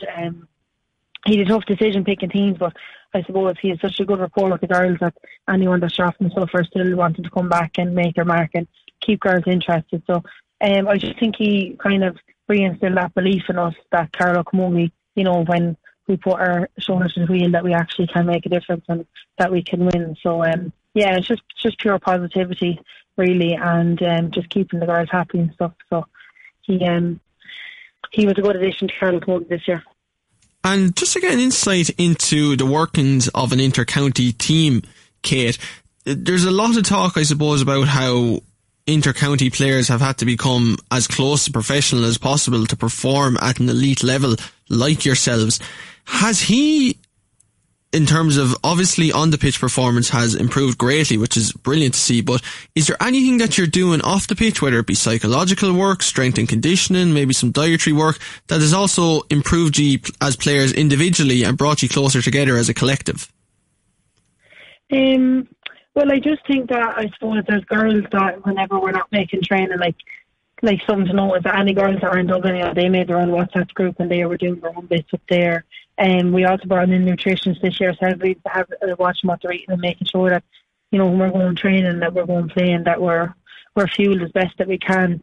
I think it's just really that there's been such a buy-in from girls that they're, even when we're not on the pitch training, that girls are trying to make sure that they're basically at their best as individuals, and we come as a collective, that the team is, we're at the best of our ability and we can really give it 110%. So I just think it's the buy-in from the girls naturally, encourages girls that when they're not playing and they're not in the jersey, they're not training, that they're doing whatever they can to make sure that they're at 100% for the team. And while Carlow supporters are definitely enjoying watching this team, are you enjoying it on an individual level, Kate? Yeah, I'm loving it. Winning the Division 3 League was one of the best days in the Carlow jersey for me, and I suppose captaining that, I suppose added to that as well for me. But look, I'm really enjoying it. Any day that I get to go on the Carlow jersey and, go out, and especially when silver is fantastic. And there's just a great vibe in the team at the moment. When we go training, there's a good bond and stuff. I'm really enjoying it. I just love playing for Carlow, and I especially love captaining my county, so I'm happy enough as long as I'm involved. Yeah, and that's the other thing I was going to pick up on, the fact that you're captain and the fact that you got to lift the league title. We mentioned how special it was for Carlow Camogie, but for yourself on a personal level, I mean, that must have been one of the great moments in your sporting career, maybe even in your life. Yeah, it was fantastic. I've been knocking around Carlow Camogie now for a while. I think this is my 11th year playing, and I captained the county once, but due to COVID, unfortunately, the league was cut short. So it's my first year actually captaining the county, and it's only our second time ever we lifted the Division 3 League. So I'm very honoured and privileged that I'm lucky enough to say that I was one of them captains. So it's massive for me. As I said before, I love playing for my county, but being the captain this year was definitely an added bonus. Does your role change at all when you become captain? You're obviously one of the more experienced players, as you said there, an incredible 11th season with the Carlow team. But do you have to take on more of a leadership role as you become captain and as your years go on within the panel? No, not particularly. I give out when I'm not captain. I give out when I'm captain. Like any good player. I suppose the position that I play centre back usually, so that's kind of naturally you have to try it. You're seeing what's going on around you and you're calling people, but no, not really much has changed. And like when it comes to, as the cliche goes, I kind of go to other leaders on the pitch with plenty. So I kind of just I kind of talk and shout and encourage as I usually do. So it's just really the honour of being captain, but nothing else really changed. The usual few are encouraging and that, and keep and have a leadership role too. And Kate, we're kind of looking back there and speaking about the present situation, but to look forward, the All-Ireland series is coming up. What are your aims for that? Because our analyst here, Anya Farrell, says that you will be serious contenders to go all the way. Yeah, well, if you're looking at our group, I suppose we will be positive that maybe we could come out of our group. I think it's the top 2 from our group go through. So I suppose obviously it's a match by match basis, and you'd never take anything for granted. But things are good. We're strong within the team and stuff, and I think there really is a want, and I think the girls know that we actually can be competitive at All-Ireland intermediate level. So obviously everybody's dream when you're starting the All-Ireland Championship is to win it and to represent Carlow in All-Ireland final in Croke Park. But we'll just take it step by step. So we've Antrim first up in Antrim, which should be tough, but again we feel like we're well capable of it, and we'll give it a good go. Do you feel as though, while obviously it's imperative for yourself on an individual level, for all the players on an individual level, and also collectively that you try and do it for this particular team, for Carlow Camogie, the more victories that you get and the more eye-catching victories you get, and the further of course that you get into the championship, do you think it will just allow there to be a platform for Camogie to really springboard in the future? Yeah, definitely. And Camogie within Carlow will get the recognition that it deserves. I suppose when you have success, you gain followers and you gain a bit more limelight. So all we want in Carlow Camogie and for women in sports in general, I suppose, is more of a following, and for people to be made aware of actually what's going on in the county and how well that we can do. So it's obviously if you're winning, you're catching people's eye and stuff, and people will be following you, and you just want to be you would like to think that you're that inspiration for young girls coming through, and if it can encourage younger girls to get involved in Carlow Camogie and therefore having kind of strong participation of Camogie and Carlow, you're winning really, I suppose. So it's we'll try keep the winning streak going for that alone even. Kate Nolan, thanks ever so much for joining me on the show today, and the absolute best of luck with the All-Ireland group stage coming up. Thank you so much, and thanks a million for having me on. I appreciate it. Now, as I said, throughout the start of the show and throughout the duration of the show so far, I sat down with 8-time All-Ireland winner with Kilkenny, Michael Fennelly, a little bit earlier in the week to get his thoughts on Kilkenny's chances of ending their 8-year wait for an All-Ireland title. Here's what Michael had to say. Now I'm delighted to be joined by former Kilkenny minor hurler Michael Fennelly at the launch of this year's Electric Ireland GAA Minor Championships. This summer, Electric Ireland will use their social channels to spotlight players from across the championships in recognition of the major impact that playing minor can have on young people's future successes on and off the field. You can follow the campaign on social media at Electric Ireland and via the hashtag #ThisIsMajor. Michael, how are you first of all? Good, Robbie, and yourself? Yeah, all good. We obviously know your renowned success with the Kilkenny senior side and Ballyhale Shamrocks over the years, Michael, but just to get your perspective on the minor side of things, how critical is it to develop as a hurler come minor time? Look, I think it's important, Robbie, alright. It's not the be all end all either. At the moment, our minor is under 17. So again, they're still very young, to be honest, 16, 17 years of age. And, for me, they still are in that development, stages. But yeah, I think it's the spotlight on it is good. It's nice to have it. But I wouldn't be getting overly concerned on that side of things. I can see players that are late bloomers as well. So it's not necessarily the be all end all if it doesn't go particularly well. You'd always love your team to be competing, in semi-finals in All Irelands without a doubt. But some of them can be late bloomers. And what do you think has been the key change between obviously changing from under 18 to now going back to under 17? I suppose, in terms of size, maybe an extra year, definitely it's bigger and more physical players. Maybe another year of maturity as well. Now I know that the reason behind it is the leaving cert and trying to keep players out of that. In terms of balancing the books and hurling. So look, they are a bit younger, and you have players in there who are playing in it who are 16. That becomes quite younger again. So look, I don't have any major graws with it, to be honest. I don't think too much about it.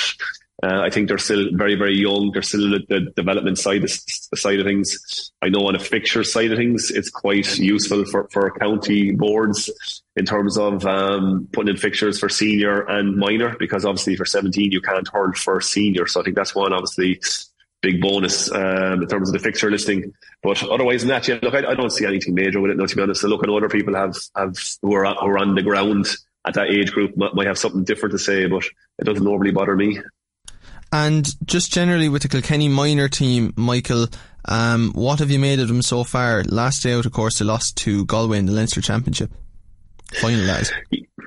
Yes, look, that Galway team is quite strong, and I think that would have been signalled even like much earlier in the year. I would have seen that game here in Nolan Park there, maybe 8 weeks ago now at this stage, and they look very impressive. And I suppose young Nyland is definitely one for the future in terms of his ability at that age. Like, very, very impressive young man. But look, I think the Kenny side of things is still strong. We have Kieran's College there, obviously, still competing and winning All Irelands, in the Fools, which is very positive. And look, I suppose in Kilkenny here, we're always looking to try and win All Irelands. There's always big expectations, and you can't have that every single year, So hopefully, look, we'll keep progressing and look, keep developing more than anything, I suppose, and getting our players up to the level that we need them to. And just a final one on this, Michael. Obviously, we're concentrating on the minor side of things, but just generally, the Kilkenny underage structures at the moment and where we're at when it comes to underage side of things, would you be happy with the overall picture, or do you think certain things need to change for us to continue to improve and to strive to become All-Ireland champions at senior level? Yeah, look, I think there's always improvements you can make, Robbie. And I think, look, ironically enough, I'm going into a role over the coming weeks in on that side of things, on the performance side of things. So it's a part-time role, and again, we'll probably talk a little later, maybe in the next number of months, about it in terms of what's happening. But I'll be looking after the development squads and the minor and under 20 in terms of coach education and player pathway. So it's very positive to see Kilkenny making steps in that direction to try and start hiring people on a part-time basis at the minute, in terms of helping out with those teams and helping out with coach education, and also touching into the clubs maybe at some stage as well. But that all needs to be planned out, I suppose, in the coming months. But yeah, that's very exciting for Kilkenny, I think, and hopefully, we'll see more of that happening in the coming years.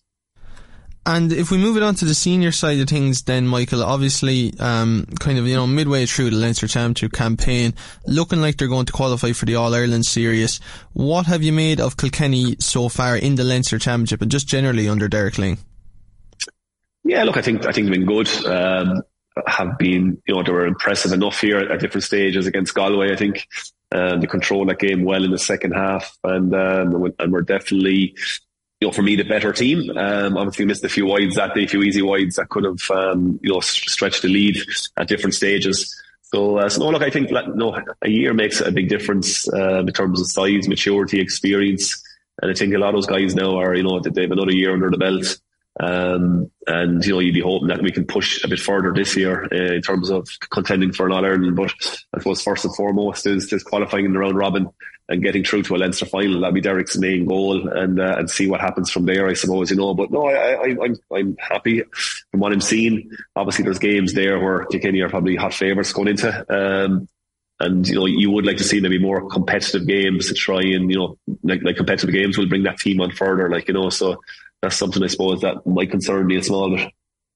And is there anything in particular, whether it be individuals, a style of play, anything at all that has caught your eye that maybe has been different or has been improved on this year compared to maybe last year even? I see maybe a little difference maybe in puck out strategy. I see the lads are trying to maybe try and set up a little differently. I think that's something that sticks out. All right, you would still I still would like to see the boys, not giving away possession too easy. Sometimes I think we're still striking on the back foot from defence when basically there's another better option on maybe to try and work that ball out or to try and hold on to it. Sometimes we just hit it blindly, it goes straight back down to the defence, and next thing they're on the attack. So just keeping that possession for a bit longer, I think maybe if they can. Limerick do it very, very well. They're obviously the benchmark at the moment for it. But just even look, I think size even, I see Tommy Welch looks stronger this year. I think Mikey and cornerback there, looks stronger again this year. They've another year under the belt. So I think even the physical side of things, is impressive in terms of the lads, and hopefully, as I said, that you're playing like Limerick and these other teams who are quite big, and you do need to have that physical presence, and hopefully the hurling will come on with that then as well. And when we talk about the sort of change in the style of play, which a lot of experts have said maybe was coming into force under Brian Cody anyway, but potentially in a game in the championship down the line where maybe the crowd are getting tetchy, Kilkenny are trailing early doors, like they were maybe against Tipperary in the second round of the league this year. How important is it for Kilkenny to be successful this year to kind of stick to their convictions, whether it's in good times or in bad, and to stick to the game plan that Derek Lyng and his coaching staff outline? Yeah, look, that's going to be important, obviously. And obviously you have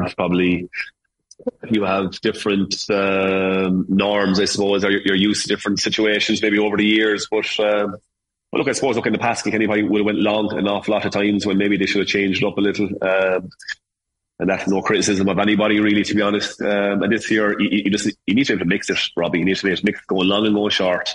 And the player themselves to make that decision. Like, that's what it comes down to.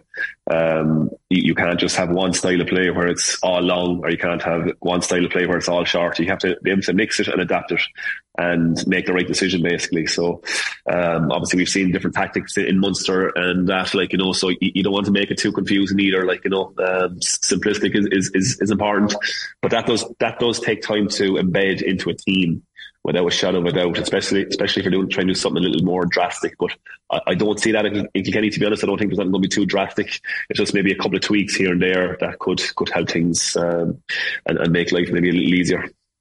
And we'll come on to Munster and maybe the happenings there, but just briefly on Kilkenny, Michael, is there an All-Ireland in this team, do you think? Obviously it's been 8 years, which is a long wait on this side of the country, as you know well, but do you think we have enough to get over the line? Yeah, I genuinely don't think we're too far from it. Over the years, I think we have exceeded expectations in some ways. I think maybe to get into finals and getting so far, and that's just been genuine. I think I see this team, they're more experienced. I don't think that we're overly too far off the top teams. We're still up there in the top four without a doubt. But with a healthy TJ Reid, I think that's going to be important. I think the health of the panel is going to be so important here. Paddy Deegan has been missing for a few weeks. Young Billy Drennan was a new find kind of this year. Again, he had an injury as well. So I don't think we can be contenders with that many injuries. I think we need a full healthy panel, and that can dictate a lot of teams in terms of who they have and who they don't have. So we'll see how that space turns out, or what happens in that space.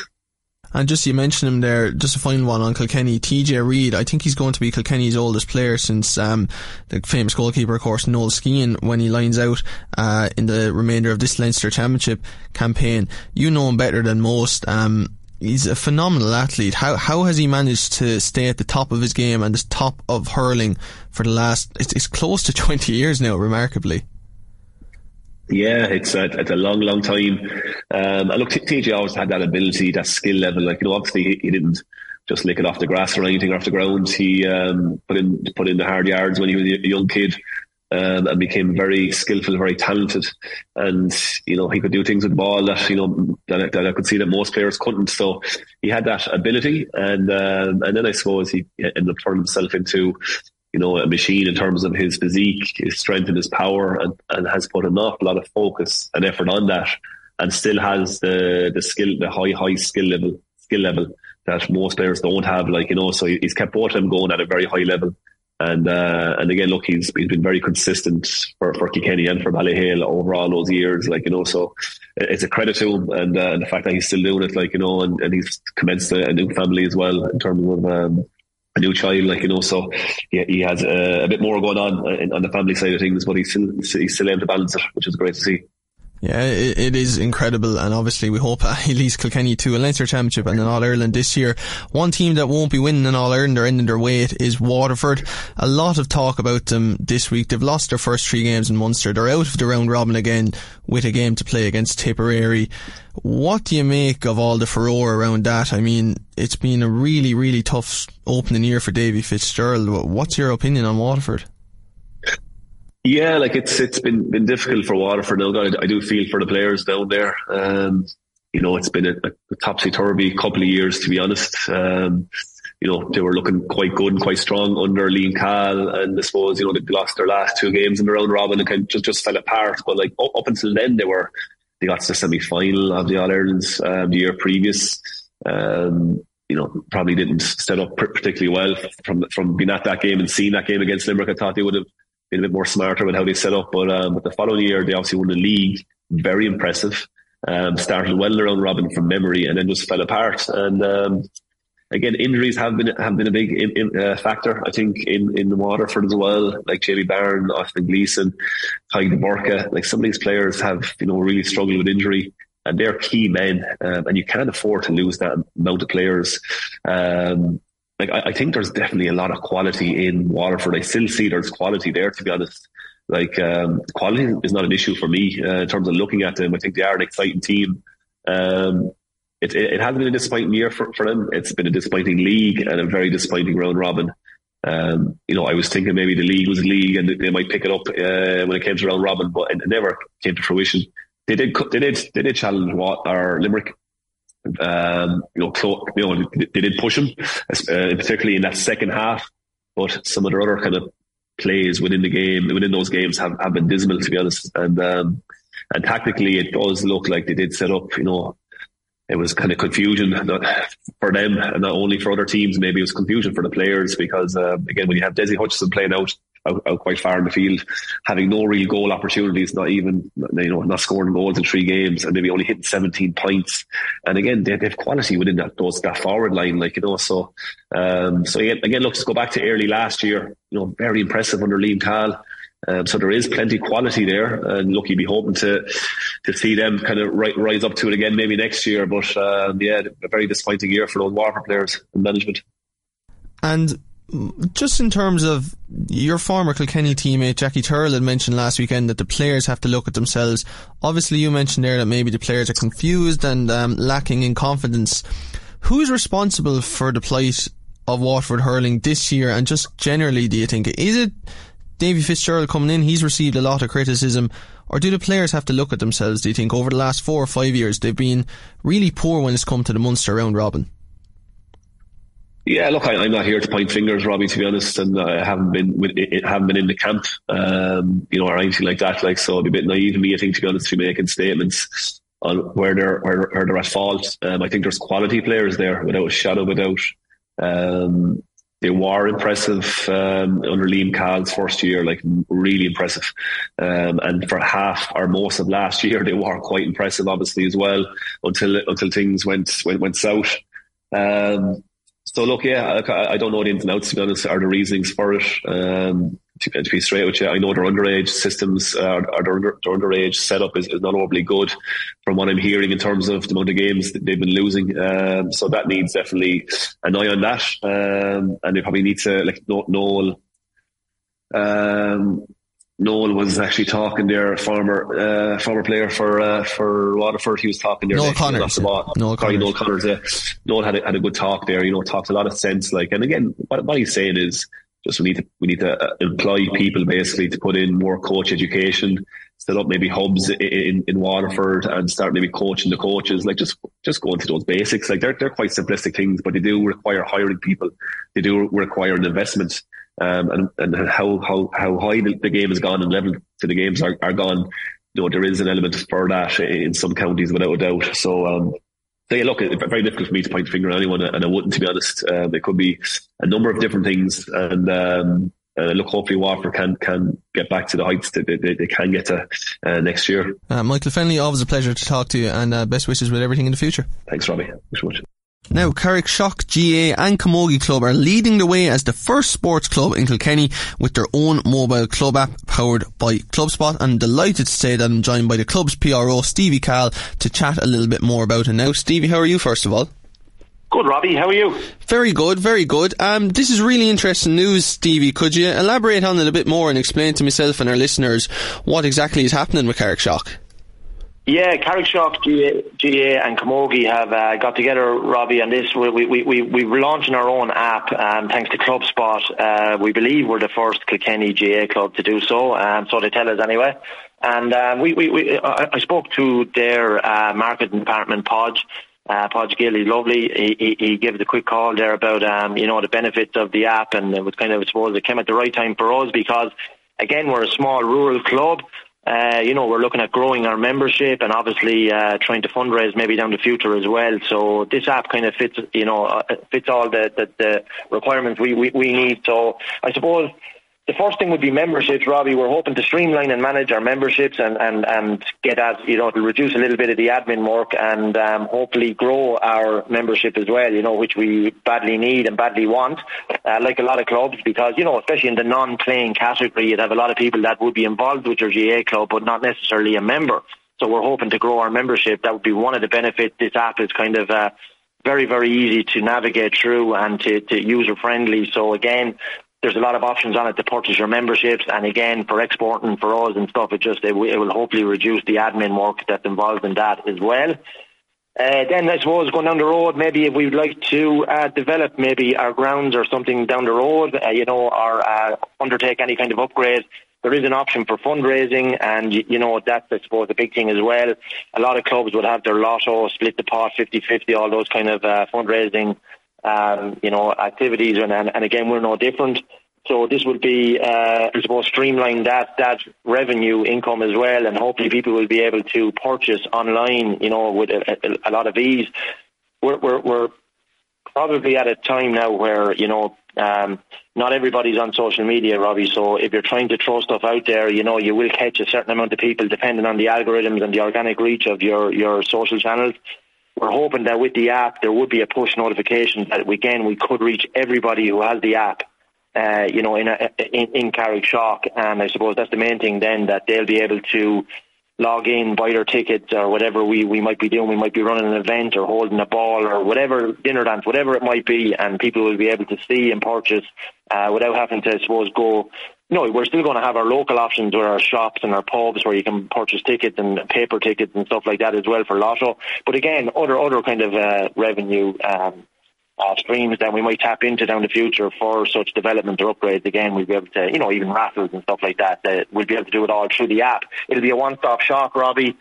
I suppose that's where we came from, that WhatsApp groups are our main form of communication at the moment for the likes of training and matches and stuff. And again, all the coaches would be sending out all those messages, which everybody is kind of familiar with. This would enable anybody that has a phone, so any of our underage members in GAA and Camogie that, would be maybe 12, 13 up or whatever age they might be and have their own phones, that they can actually download this app. It's GDPR friendly, as well. So they'll be able to log in and see their own training schedules, their own matches. And again, it will kind of take a little bit of the onus off the parents having to always be the responsible one for such things like that. And what are the main advantages? I know you've touched on a lot of them there, Stevie, but what do you think are the main positives and benefits to the club by getting this app? I suppose, as I said to you, Robbie, the big thing would be our memberships, our revenue. We're hoping to grow some sort of revenue from this as well. And again, communication. It's important for a lot of our underage members, especially, Robbie. You know that we've been saying this all along. If you played a match or you've taken part in some sort of a game, you'd love to see a match report about that as well. And we have that option on that now as well. We're going to be publishing our own match reports. We've already started to do it with our under-13s and so on, and our underage teams. So potentially those kids, especially we're talking about, will be able to log in on their app and see a match report about a match they've played in. And again, I know the likes of your good selves will cover as much as you can, but it's not humanly possible to be covering every game, and especially those underage games, Robbie, as well. So again, we'll be getting a lot of buy-in from our members as well, that they'll be able to see upcoming fixtures, past events, match reports and stuff. It'll all be there in a one-stop shop, which is our app. And just generally, Stevie, I know you're involved with the Kilkenny District Soccer League as well. Do you think apps like these are the way forward for clubs like Carrickshock and like other sports clubs as well? I actually do, Robbie, yeah. Personally speaking, as I said, it's very hard to hit every one of your demographic or your audience through social channels alone, because a lot of the social channels, they're hit and miss sometimes. It depends on your organic reach, and it depends on the algorithms from those channels then as well.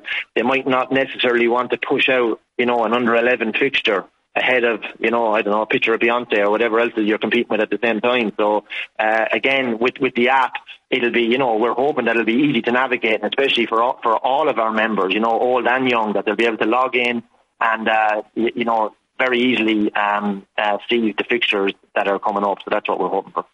And finally, Stevie, the club generally looking forward to the year ahead now. I suppose, we're getting to the stage where hurling starts to peak in terms of participation at underage levels, and then obviously later in the year the intermediate side will be out along with the junior teams. How is the club going? Yeah, we're not too bad. I know, obviously, Richie and the lads for the intermediate team there have had their first outing last week. Didn't go, the way they wanted, obviously, but they came up against a very, very, very strong St. Stephen's team, who had Brian Cody on the sideline, a lot of senior players there as well. So, that would be hard for any intermediate team, I suppose. But, look, missing a few players there as well on the day as well. But hopefully when they have the whole gang together and everybody's fit, you'd hope that, that they'll hold their own, I suppose, at intermediate level. That's all you can hope for at a club like Carrickshock, Robbie, when we don't have the, I suppose, players that other clubs would have available. The numbers are the numbers. You can only play with the cards you're dealt. And again, our Camogie team, just to mention them as well, they would have won a lot over the last few years, and it's great for them to see them up and coming as well. They've moved up a grade, and they're hopefully going to do well this year as well. Brilliant stuff, Stevie Cahill. Thanks a million for stopping by and chatting to us today. Thank you very much, Robbie. That is Carrickshock GAA and Camogie Club PRO Stevie Cahill catching up with us on Scoreline about Carrickshock being the first sports club in Kilkenny with their own mobile club app, which is powered by ClubSpot. A lot more still to come on Scoreline. Lahard's Sunday Scoreline. Your music, your sports. With thanks to the full range of Skoda vehicles at Lahard's, the home of Skoda in Kilkenny. lahardskoda.ie. KCLR. Now, as promised, here's Kilkenny minor manager Niall Begin catching up with the media after his side's All-Ireland semi-final defeat to Clare yesterday. It was a great performance by your team from the very start. There was heroes all over the place, a big change. Sure. Yeah, look, disappointed, obviously, but we lost the game. We came here to win the game, and we didn't win the game. Fair play to Clare. They're the better team. Obviously, life became very, very difficult for us when you have 52 minutes to play with 14 men. That's what happens, and that's life. To a man, the boys battled, and look, we can't fault them. They're an outstanding bunch, and I said it in defeat, I've said it in victory. We're so proud of them, and we really mean that. Leaving today, we're very proud as well. You showed a great sense of self-preservation, self-pride and courage out there today. That's what's synonymous with Kilkenny players. They're never beaten. No, look, they're never beaten. The lads will go and they did that today again. Look, their attitude and the whole lot has been top class all year. We wanted to brush up on our hurling a bit, and we felt we did at times, and then at other times we're turning over ball. But at the end of the day, that's down to the pressure Clare put on as well. They're Munster champions. They're Munster champions for a good reason, and they showed that as well. In fairness, without commenting on the sending off, it mattered at the end of the day, didn't it? Then I am commenting on it really. but no, I did. It did. 15 against 14. Look, yeah. I haven't seen it. But look, 15 against 14, obviously. 15 against 15 against the Munster champions is going to be tough, and 15 against 14 is going to make it extremely tough. But by God, going in a point down at half time, we actually took the lead at the start of the second half. We did. But Clare came back. And look, they're a very, very good side, and I wish them the very best luck in the final as well. Niall, just to make it a small bit easier for you, we saw the sending off. We thought it was very harsh. We spoke to a lot of media people and punters, including Clare people, and I know you didn't see it and you can't comment, but we'll make it easier for you. It was a harsh sending off. Okay, look, it was on the far side of the field.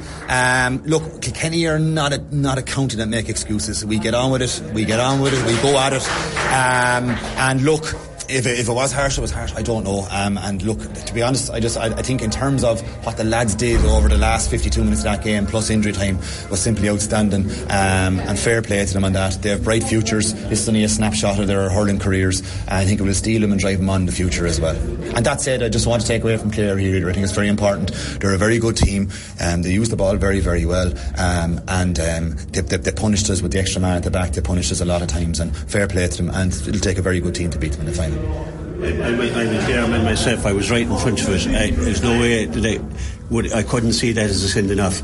I thought it was very unfortunate on a player like that to be sent off, and it happens, but definitely didn't think it was sending off. Okay, look, what I will say about Ed McDermott, I didn't see it, as in it was too far away as a far side, but what I will say about Ed McDermott, what that man has put himself through to get himself on the field has been incredible. He was hit with a serious illness last February, and he put himself through, he thought his season was over, but he put himself through a huge amount. He's been to hell and back in terms of trying to get himself on that field to help those men, and there won't be anything held against Ed. He's an outstanding individual, and he has one bright future for Kilkenny 20s and Kilkenny at adult level as well, that's for sure. He didn't have a wide until the 50th minute. It says a lot about your team. Right. I didn't know that either. We'd like to have scored a few more points to our goals, but no, I didn't know that. And we started to lob the ball in near the end, and I think it was an 8-point game. I don't know, it wasn't an 8-point game, but yeah, whatever it was. But in terms of, we started to lob it in maybe near the end and that, and coughed up a few more chances or that. But yeah, look, it sounds like we were pretty clinical in front of the post. I didn't know that. But look, at the end of the day, 23 points into 15 probably won't get you over an All-Ireland semi-final or get you into a final. So look, the better team won, and fair play. The better team won, maybe. They didn't, your backs didn't for 1 minute let you down. Clare never got one, I think, possible goal chance. We got one goal chance. And back to what you said, the likes of Killian Brennan who came back for Keelan Brennan. Mark, I know you're disappointed, but the character shown by those young lads, especially after the little talk and the conversations people had after the Galway game, you'd have to be happy while disappointed. Happy with the performance. Yeah, possibly.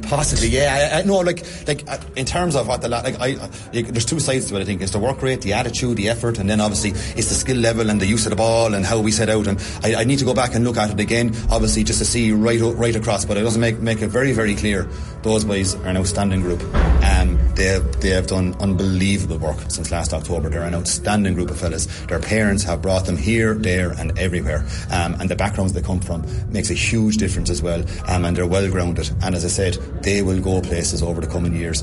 Gutted today, 100% gutted, extremely proud of every fella 1 to 33 as well, and they'll pick themselves up, they'll dust themselves down, and they'll go again in the future. Kilkenny minor manager Niall Begin there after his side's 23-point to 15 defeat in the All-Ireland Minor Hurling Championship semi-final. Now, here is Kilkenny minor selector David Buggy catching up with our own Adrian Ronan after yesterday's All-Ireland Minor Hurling Championship semi-final. Davy Buggy, coach of the Kilkenny Minors, naturally disappointed after losing an All-Ireland semi-final, but you can be tremendously proud of the effort. 100%, Adrian. We tried fierce hard. We'd done all the work. We'd worked fierce hard. The young lads were really, really good. Like, the attitude right to the end. It's very easy to give up when you're down to 14 men. And but they didn't. They kept going. We brought on lads who tried as hard. And just for young Ed McDermott, I feel fair sorry for him. Anyone I talked to says it was harsh enough. And I think it's a very big call to make on a 17-year-old boy in an All-Ireland semi-final. But overall, I thought some of the decisions just didn't go our way at right times in the game. And some days you need the decisions to go 5 if you're going to win matches. I know we have to be so careful when we talk about referees, but today the referee came with a brief. Anything above the shoulders was a free, and young McDermott, there was no question today of a hand pass, and there was numerous illegal hand passes. There is pressure on referees, but for a young lad 9 minutes into an All-Ireland semi-final, it's very tough, isn't it? Yeah, and not a dirty hurler. I see him in training, see him playing with James Stephens over there. Big, strong fella. Hurls hard, but I don't see him doing it. There was no intent in why. He went to go for it. He tipped the ball on in front of him and he went to go for the ball. He's probably 6'6" or 7", it is, and chap is 5'8", ran into him. I think it's a very harsh call. But look, at the end of the day, we were beaten by Clare, by probably a better team on today. We take it and we go back again. But I think the chaps have definitely improved during the year. But I see them from their times in squads, they've come a long way. And it's so disappointing not to get to an Ireland final, because it's a great occasion for any young fella. The positives, Davy, as you rightly said, the hurling out of the guys, the six backs. Clare never threatened for a goal. Six backs then did their job. The forwards, Moore. Probably the only little thing was we didn't get enough ball into Moore in the second half, and Keelan Brennan. They were excellent as a two-man. It's Keelan Brennan's first game. Brian Moore didn't do much hurling up to this last couple of years because he was playing a lot of soccer.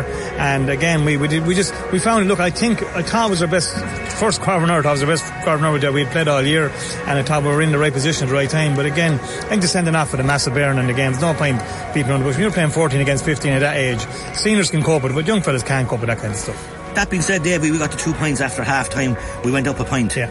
And I know the weather was very heavy.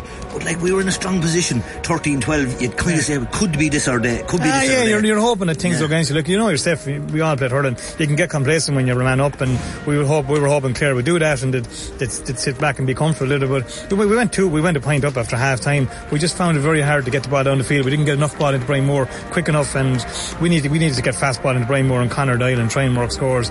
But you're coming back to what we're saying, just the work rate is unreal among these young fellas, and they train like I see the hours they put in. I'm only in there for the last while giving a handout, but the hours they put in is just unbelievable between gym work and all the work. And I want to pay a massive credit to Niall Begin and Paddy Hogan and their backroom team for all like, I see the hours they do. Like, no one understands that till you're in there. Like last Monday evening, for example, we were there at 6:15, we got home at 11:30. So it's a lot of work for and again, people will say to Stephen, the team wasn't good, but that's people's opinion. But I think when you're inside the situation, you know different, you know. Yeah. David Buggy, coach of Kilkenny Miners, you can be proud of the young lads. Well done, and thanks. Thanks, Ed. Kilkenny selector there and coach David Buggy catching up with our own Adrian Ronan after yesterday's All-Ireland Minor semi-final, which saw Clare advance to the decider to face Galway. Carlow, Kilkenny, KCLR. Welcome back. We are coming up to the news at 5 o'clock, but before that, Oisín Langan caught up with Carlow manager Niall Carew after his team lost to Limerick in the second round of the Tailteann Cup yesterday. Niall Carew, Carlow manager, Limerick overcoming you here. Did we see today the effect of a team in a lower level playing against a team who operate at a higher level, even though at times he matched them? Overall they just probably had the better of it? Yeah, I mean, I think we probably, the 5 points down at half time, we come back, kick the last 5 without answered. We didn't panic in the first half, but in the second half, when we conceded the 1-2 very early on, I think our lads tried to force it, and when, in the first half we didn't try to force it. So when you try to force it against a team very seasoned like Limerick, operating out of Division 2, you will get punished. I mean, there's some excellent players right through the team. So yeah, we probably be disappointed that we tried to force things when there was no need to early on in the second half, and that probably cost us. Whereas we kept the scoreboard ticking over to get back to 4, get back to 3, then all of a sudden they're doubting themselves. But we didn't. We made our mistakes and they went back and got 6 or 7 up, and we struggled after that. I do want to talk about some of your good play, because there was a lot of that today, to be fair. But that goal that you conceded at the start of the second half, firstly it was a bad time, secondly it was probably a bad one to concede. Yeah, look, it seemed to be. I was just walking in along the sideline and seen it. I think I'd say it was down to our lads not tracking, letting 1 or 2 runners go, and in fairness to Limerick, they'll punish you all the way when that happens. Any goal you can see is not nice, but look, we've no complaints. Limerick were just better all round today. They're a better seasoned team, they've a lot of experience, they've no young fellas really at all. Their lads have been through the mill, getting from Division 4 to Division 2. They said some of them they ran Clare very close this year as well, so they're a good outfit and they're a step above us. But in saying that, I felt if we didn't panic in the second half, we could have been right in it there near the end. But we did panic, and we forced it for the 10 minutes in the second half, and that cost us ultimately then, because you will get your 10 minutes, but you have to hang in there for the 5 when we went 5 down, and we kicked in 2 or 3 long balls and there was no need to, instead of holding on to it and getting the score or 2. But look, we learn. That's what it's all about. It's still in your hands. Longford to come. If you win that, you're through. Yeah, well look, everyone knew on paper Limerick were the best team in this. They were number 1 seed for a reason, and we were number 4 in it. So yeah, look, we've Longford now. I don't think I was at the Longford Limerick game. I thought Limerick won that comfortably enough as well, even though it was only 3 at the end, but they seemed to be always in control. Now Longford are at our level as well, so it's going to take a big performance for us to beat them. Carlow manager Niall Carew catching up with our own Oisín Langan there after yesterday's game between Carlow and Limerick that saw Limerick run out winners in the Tailteann Cup. Brendan Hennessy, who of course was on commentary duty for us here at KCLR yesterday in the Heineken Champions Cup Final, which saw Leinster agonisingly lose yet again in the final to the same opposition as 2022 in the form of La Rochelle by a single point, 27 points to 26. Ronan O'Gara's side won yesterday's brilliant game, but if you're a Leinster supporter, of course, which I am, it was a really disappointing outcome to a truly marvellous occasion for rugby in the Aviva Stadium. Brendan, who as I said was on commentary, caught up with Carlow man Bernard Jackman, who was doing his media obligations at the game yesterday. Here's what he had to say.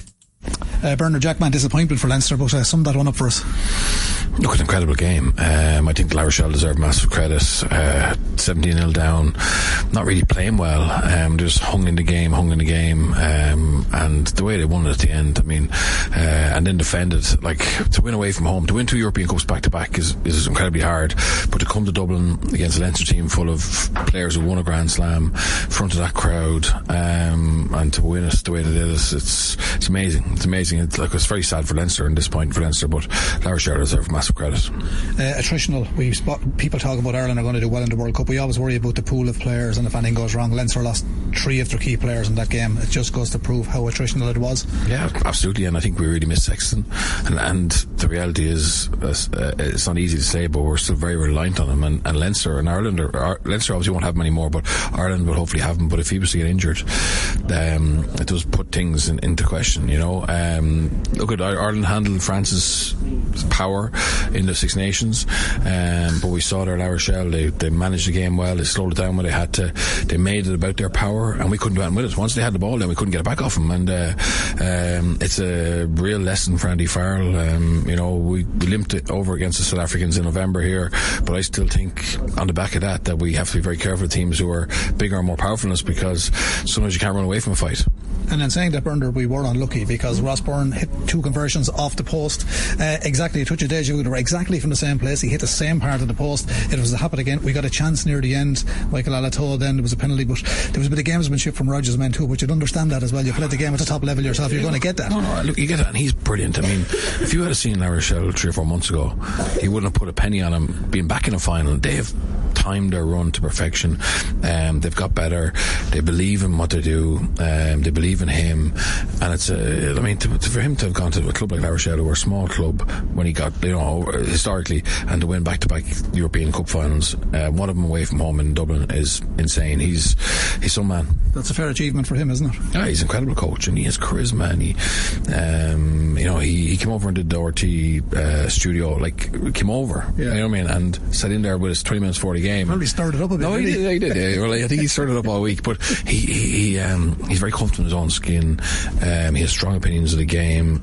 He's built up his coaching experience. He's won a top 4 team in Racing. He's won a Super Rugby now title with Crusaders, and now he's won back-to-back European titles. And who would bet against them doing a double? I mean, they don't seem to have too bad an injury crisis, injury profile. They'll fancy to win the top 14 as well, because like what we saw Toulouse over here against Leinster a few weeks ago, Leinster made mincemeat of them. That La Rochelle team are stacked, and maybe they're the ones that'll go back-to-back and win a treble, you know, because like they won't be away next year. It'll be in La Rochelle, it'll be in London. It won't be you know, I don't see an English team being in the final, so it'll be a neutral venue, and they're going to go from strength to strength. Can Leinster bounce back, Bernard? Well, look, Leinster are going to change now, you know. Lancaster's gone, Johnny's gone, there's going to be a big change there. Nina Barr is coming in, but he doesn't come in until after the World Cup, so they're going to miss the pre-season. Look, Leinster have the tools, the resources to be thereabouts all the time, but not to win a European Cup since 18 is too long, and to have no trophy in 2 years is insane. You know, when you think about the hype there was, and the talk about demographics, there was demographics that were talking about 3 months ago, and now to finish with nothing, it's incredible. Yeah, just losing last week, losing today. Yeah. So all in all, ends up a disappointing season, and albeit they carried us through a terrific season until the final hurdle. Yeah, no, they're brilliant to watch every week, consistent. But the next level is being able to peak and win these knockout games. No one cares what you've done all season if you don't have any trophies to show for it. So yeah, you could argue that Leinster consistently are the best team in Europe for the last 4 or 5 years, but that's nonsense, you know what I mean, because they have no trophies. Yeah, and before I do let you go, Tullow had a massive year. Provincial Towns Cup winners, Seconds Cup winners, and the girls winning their Paul Flood Cup as well, so a great year for the club. Look at that club is in serious nick, and met Morris Logue there today, and what a coach, and what job he's done obviously with Sean and Sprock and all the mentors there at all levels. Larry Canavan, your good friend, showing in today as well. Yeah, no, Larry's is royalty in Tullow, you know what I mean?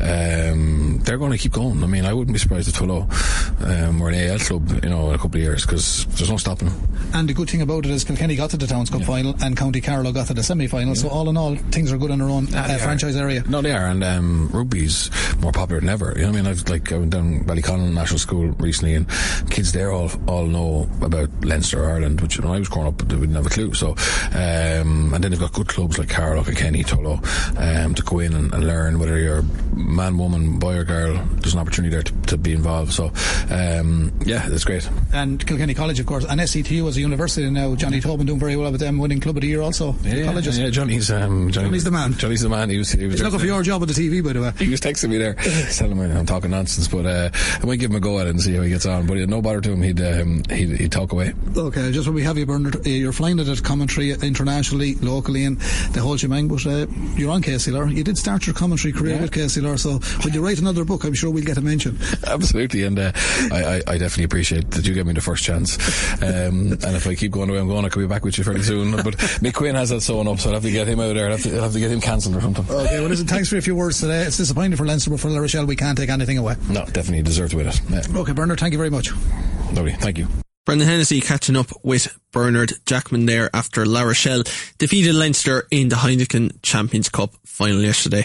Another game that you heard live on KCLR. Also, 5 games on KCLR yesterday. One of them saw Kilkenny crowned Leinster Intermediate Camogie champions when they defeated Carlow by 1 goal and 19 points to 1 goal and 8 points.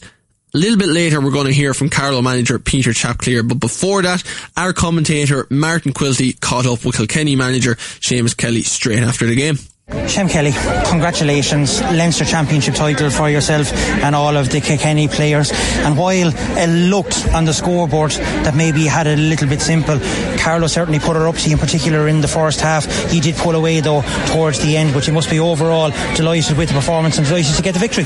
Overall, we're absolutely delighted to get the victory. You know what I mean? It was something we set our sights on this year, but you know, respect to Carlow. In the first 30 minutes, they put us to the pin of our collar. They battled, they were winning every position, they were winning their rucks, they're winning everything, like, you know, and they weren't giving it our way, you know. They were bullying, they were pushed us around, and they brought a savage intensity, you know. At half time we had to have a serious look at ourselves to see, you know, what we were going to do to come out of the traps and try to change this. In fairness to them, we got the response and the girls pushed on when we got the goal from Sarah Barco. After that then we just kept the scoreboard ticking over, you know, and that's what, you know, in the end kind of got us over the line, just taking those scores.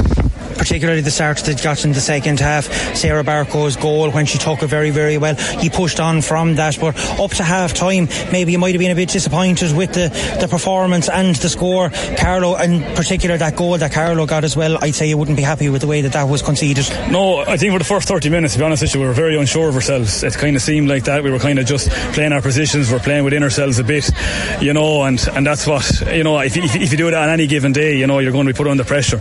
But again, that happened when they came out in the second half, then that all changed. They put the shoulder to the wheel, they grinded it out, and they kept pushing, and look, thankfully we got the win in the end. I was just talking to Chap there a couple of moments ago as well. This is brilliant preparation for both panels, but in particular yourselves. Momentum now going forward. You are Leinster champions. You go into the All-Ireland competition now with a bit of swagger, I suppose, and a bit more confidence that, you know, you have a good group of players and maybe they can perform the same as they did in particular in the second half, you'd say. Yeah, look, the next 3 weeks now we're going to be absolutely hectic. You know, we've Dublin away, Cork at home, and then Galway away, so there's going to be a lot of pressure on us over the next 3 weeks. But, you know, learning from today that when we were put under pressure, that we're able to get our bearings and grind it out and get a result will stand to us going into the championship games.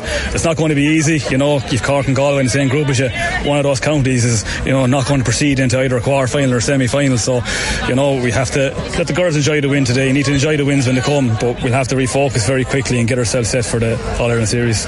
Intermediate champions hasn't happened, Kilkenny, that very often at this age group, so for yourself to bring this group of players and make champions out of them as well, proud day for everyone involved, but especially this group of players, because I know they have worked so hard, especially after the league defeat a couple of weeks ago, to come back and get a bit of silverware. They so much deserve this. They're an absolutely brilliant bunch of people, you know what I mean. Like from the get-go, when we got the panel together, the group together, you know, they grew in confidence from game to game, you know, the whole way through, and especially after the league, you know, they really they got that hunger, especially when we got to the replay against Cork and pushed them in the first day out, you know. But yeah, look, in fairness, the girls deserve this. It's about the girls, not one else, and the management as well. All the lads have been brilliant, you know, getting the preparations right. So look, it's been a massive group effort, and to the county board as well. So, you know, you have to give credit where credit is due. The support and resources they're given to help us get to days like this and bring home more silverware, you know. It's only a third intermediate title for Kilkenny, but hopefully, you know, we can keep pushing on now this year and see what we can do, you know. So, well, congratulations, fantastic achievement today. Go enjoy the celebrations. Thanks very much, Martin. Thank you. Seamus Kelly Martin Quilty catching up with Kilkenny intermediate camogie manager Seamus Kelly after yesterday's Leinster final victory over Carlow. Martin also caught up with Carlow manager Peter Chap Cleere, and here's what he had to say. Chap Cleere, commiserations. Look, it's the first final that Carlow has been in since 2019, and you certainly rattled Kilkenny for the first half, especially with that early goal that you got as well. You must be immensely proud of your squad and all your players here today. Yeah, first and foremost, incredibly proud of all the girls. We put in a fantastic effort today.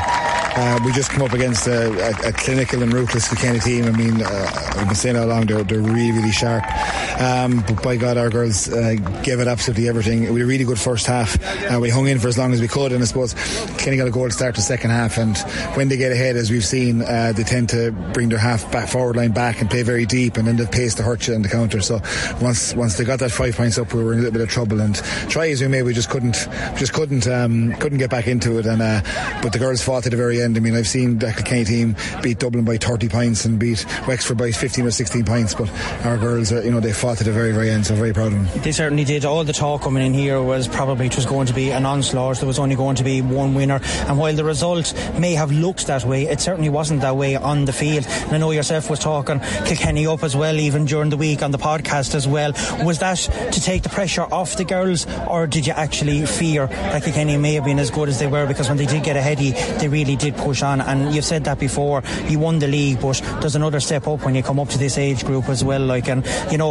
Carlow played very, very well, but just they're a small little step behind just currently at the minute as well, which I think is fair to say. Yeah, I think Kilkenny were clinical, and as I said, I've been saying it all week and all year, the amount of talent in that Kilkenny squad. I mean, you see players like Sarah Barco and Laura Green. I mean, how they're not up in the senior team, I can't understand it, because they're absolutely unbelievable, and just goes to show the strength and depth that Kilkenny have, and that players can be on the senior panel and come back down, and it's just brilliant for Kilkenny to have so many players. We're working off a very small pool of players, maybe 6 or 7 clubs, but by God, I cannot fault their effort or cannot fault their heart, and I never fear losing, and you obviously want to win everything, and but there's a way to lose, and we lost the right way today, which was, and I think in fairness to Kilkenny, they put us up to us, they took us on, they got the vital scores when they needed them, and look, they deserved it on the day 100%, so best luck to them. This is certainly great preparation for yourselves going into the All-Ireland series as well.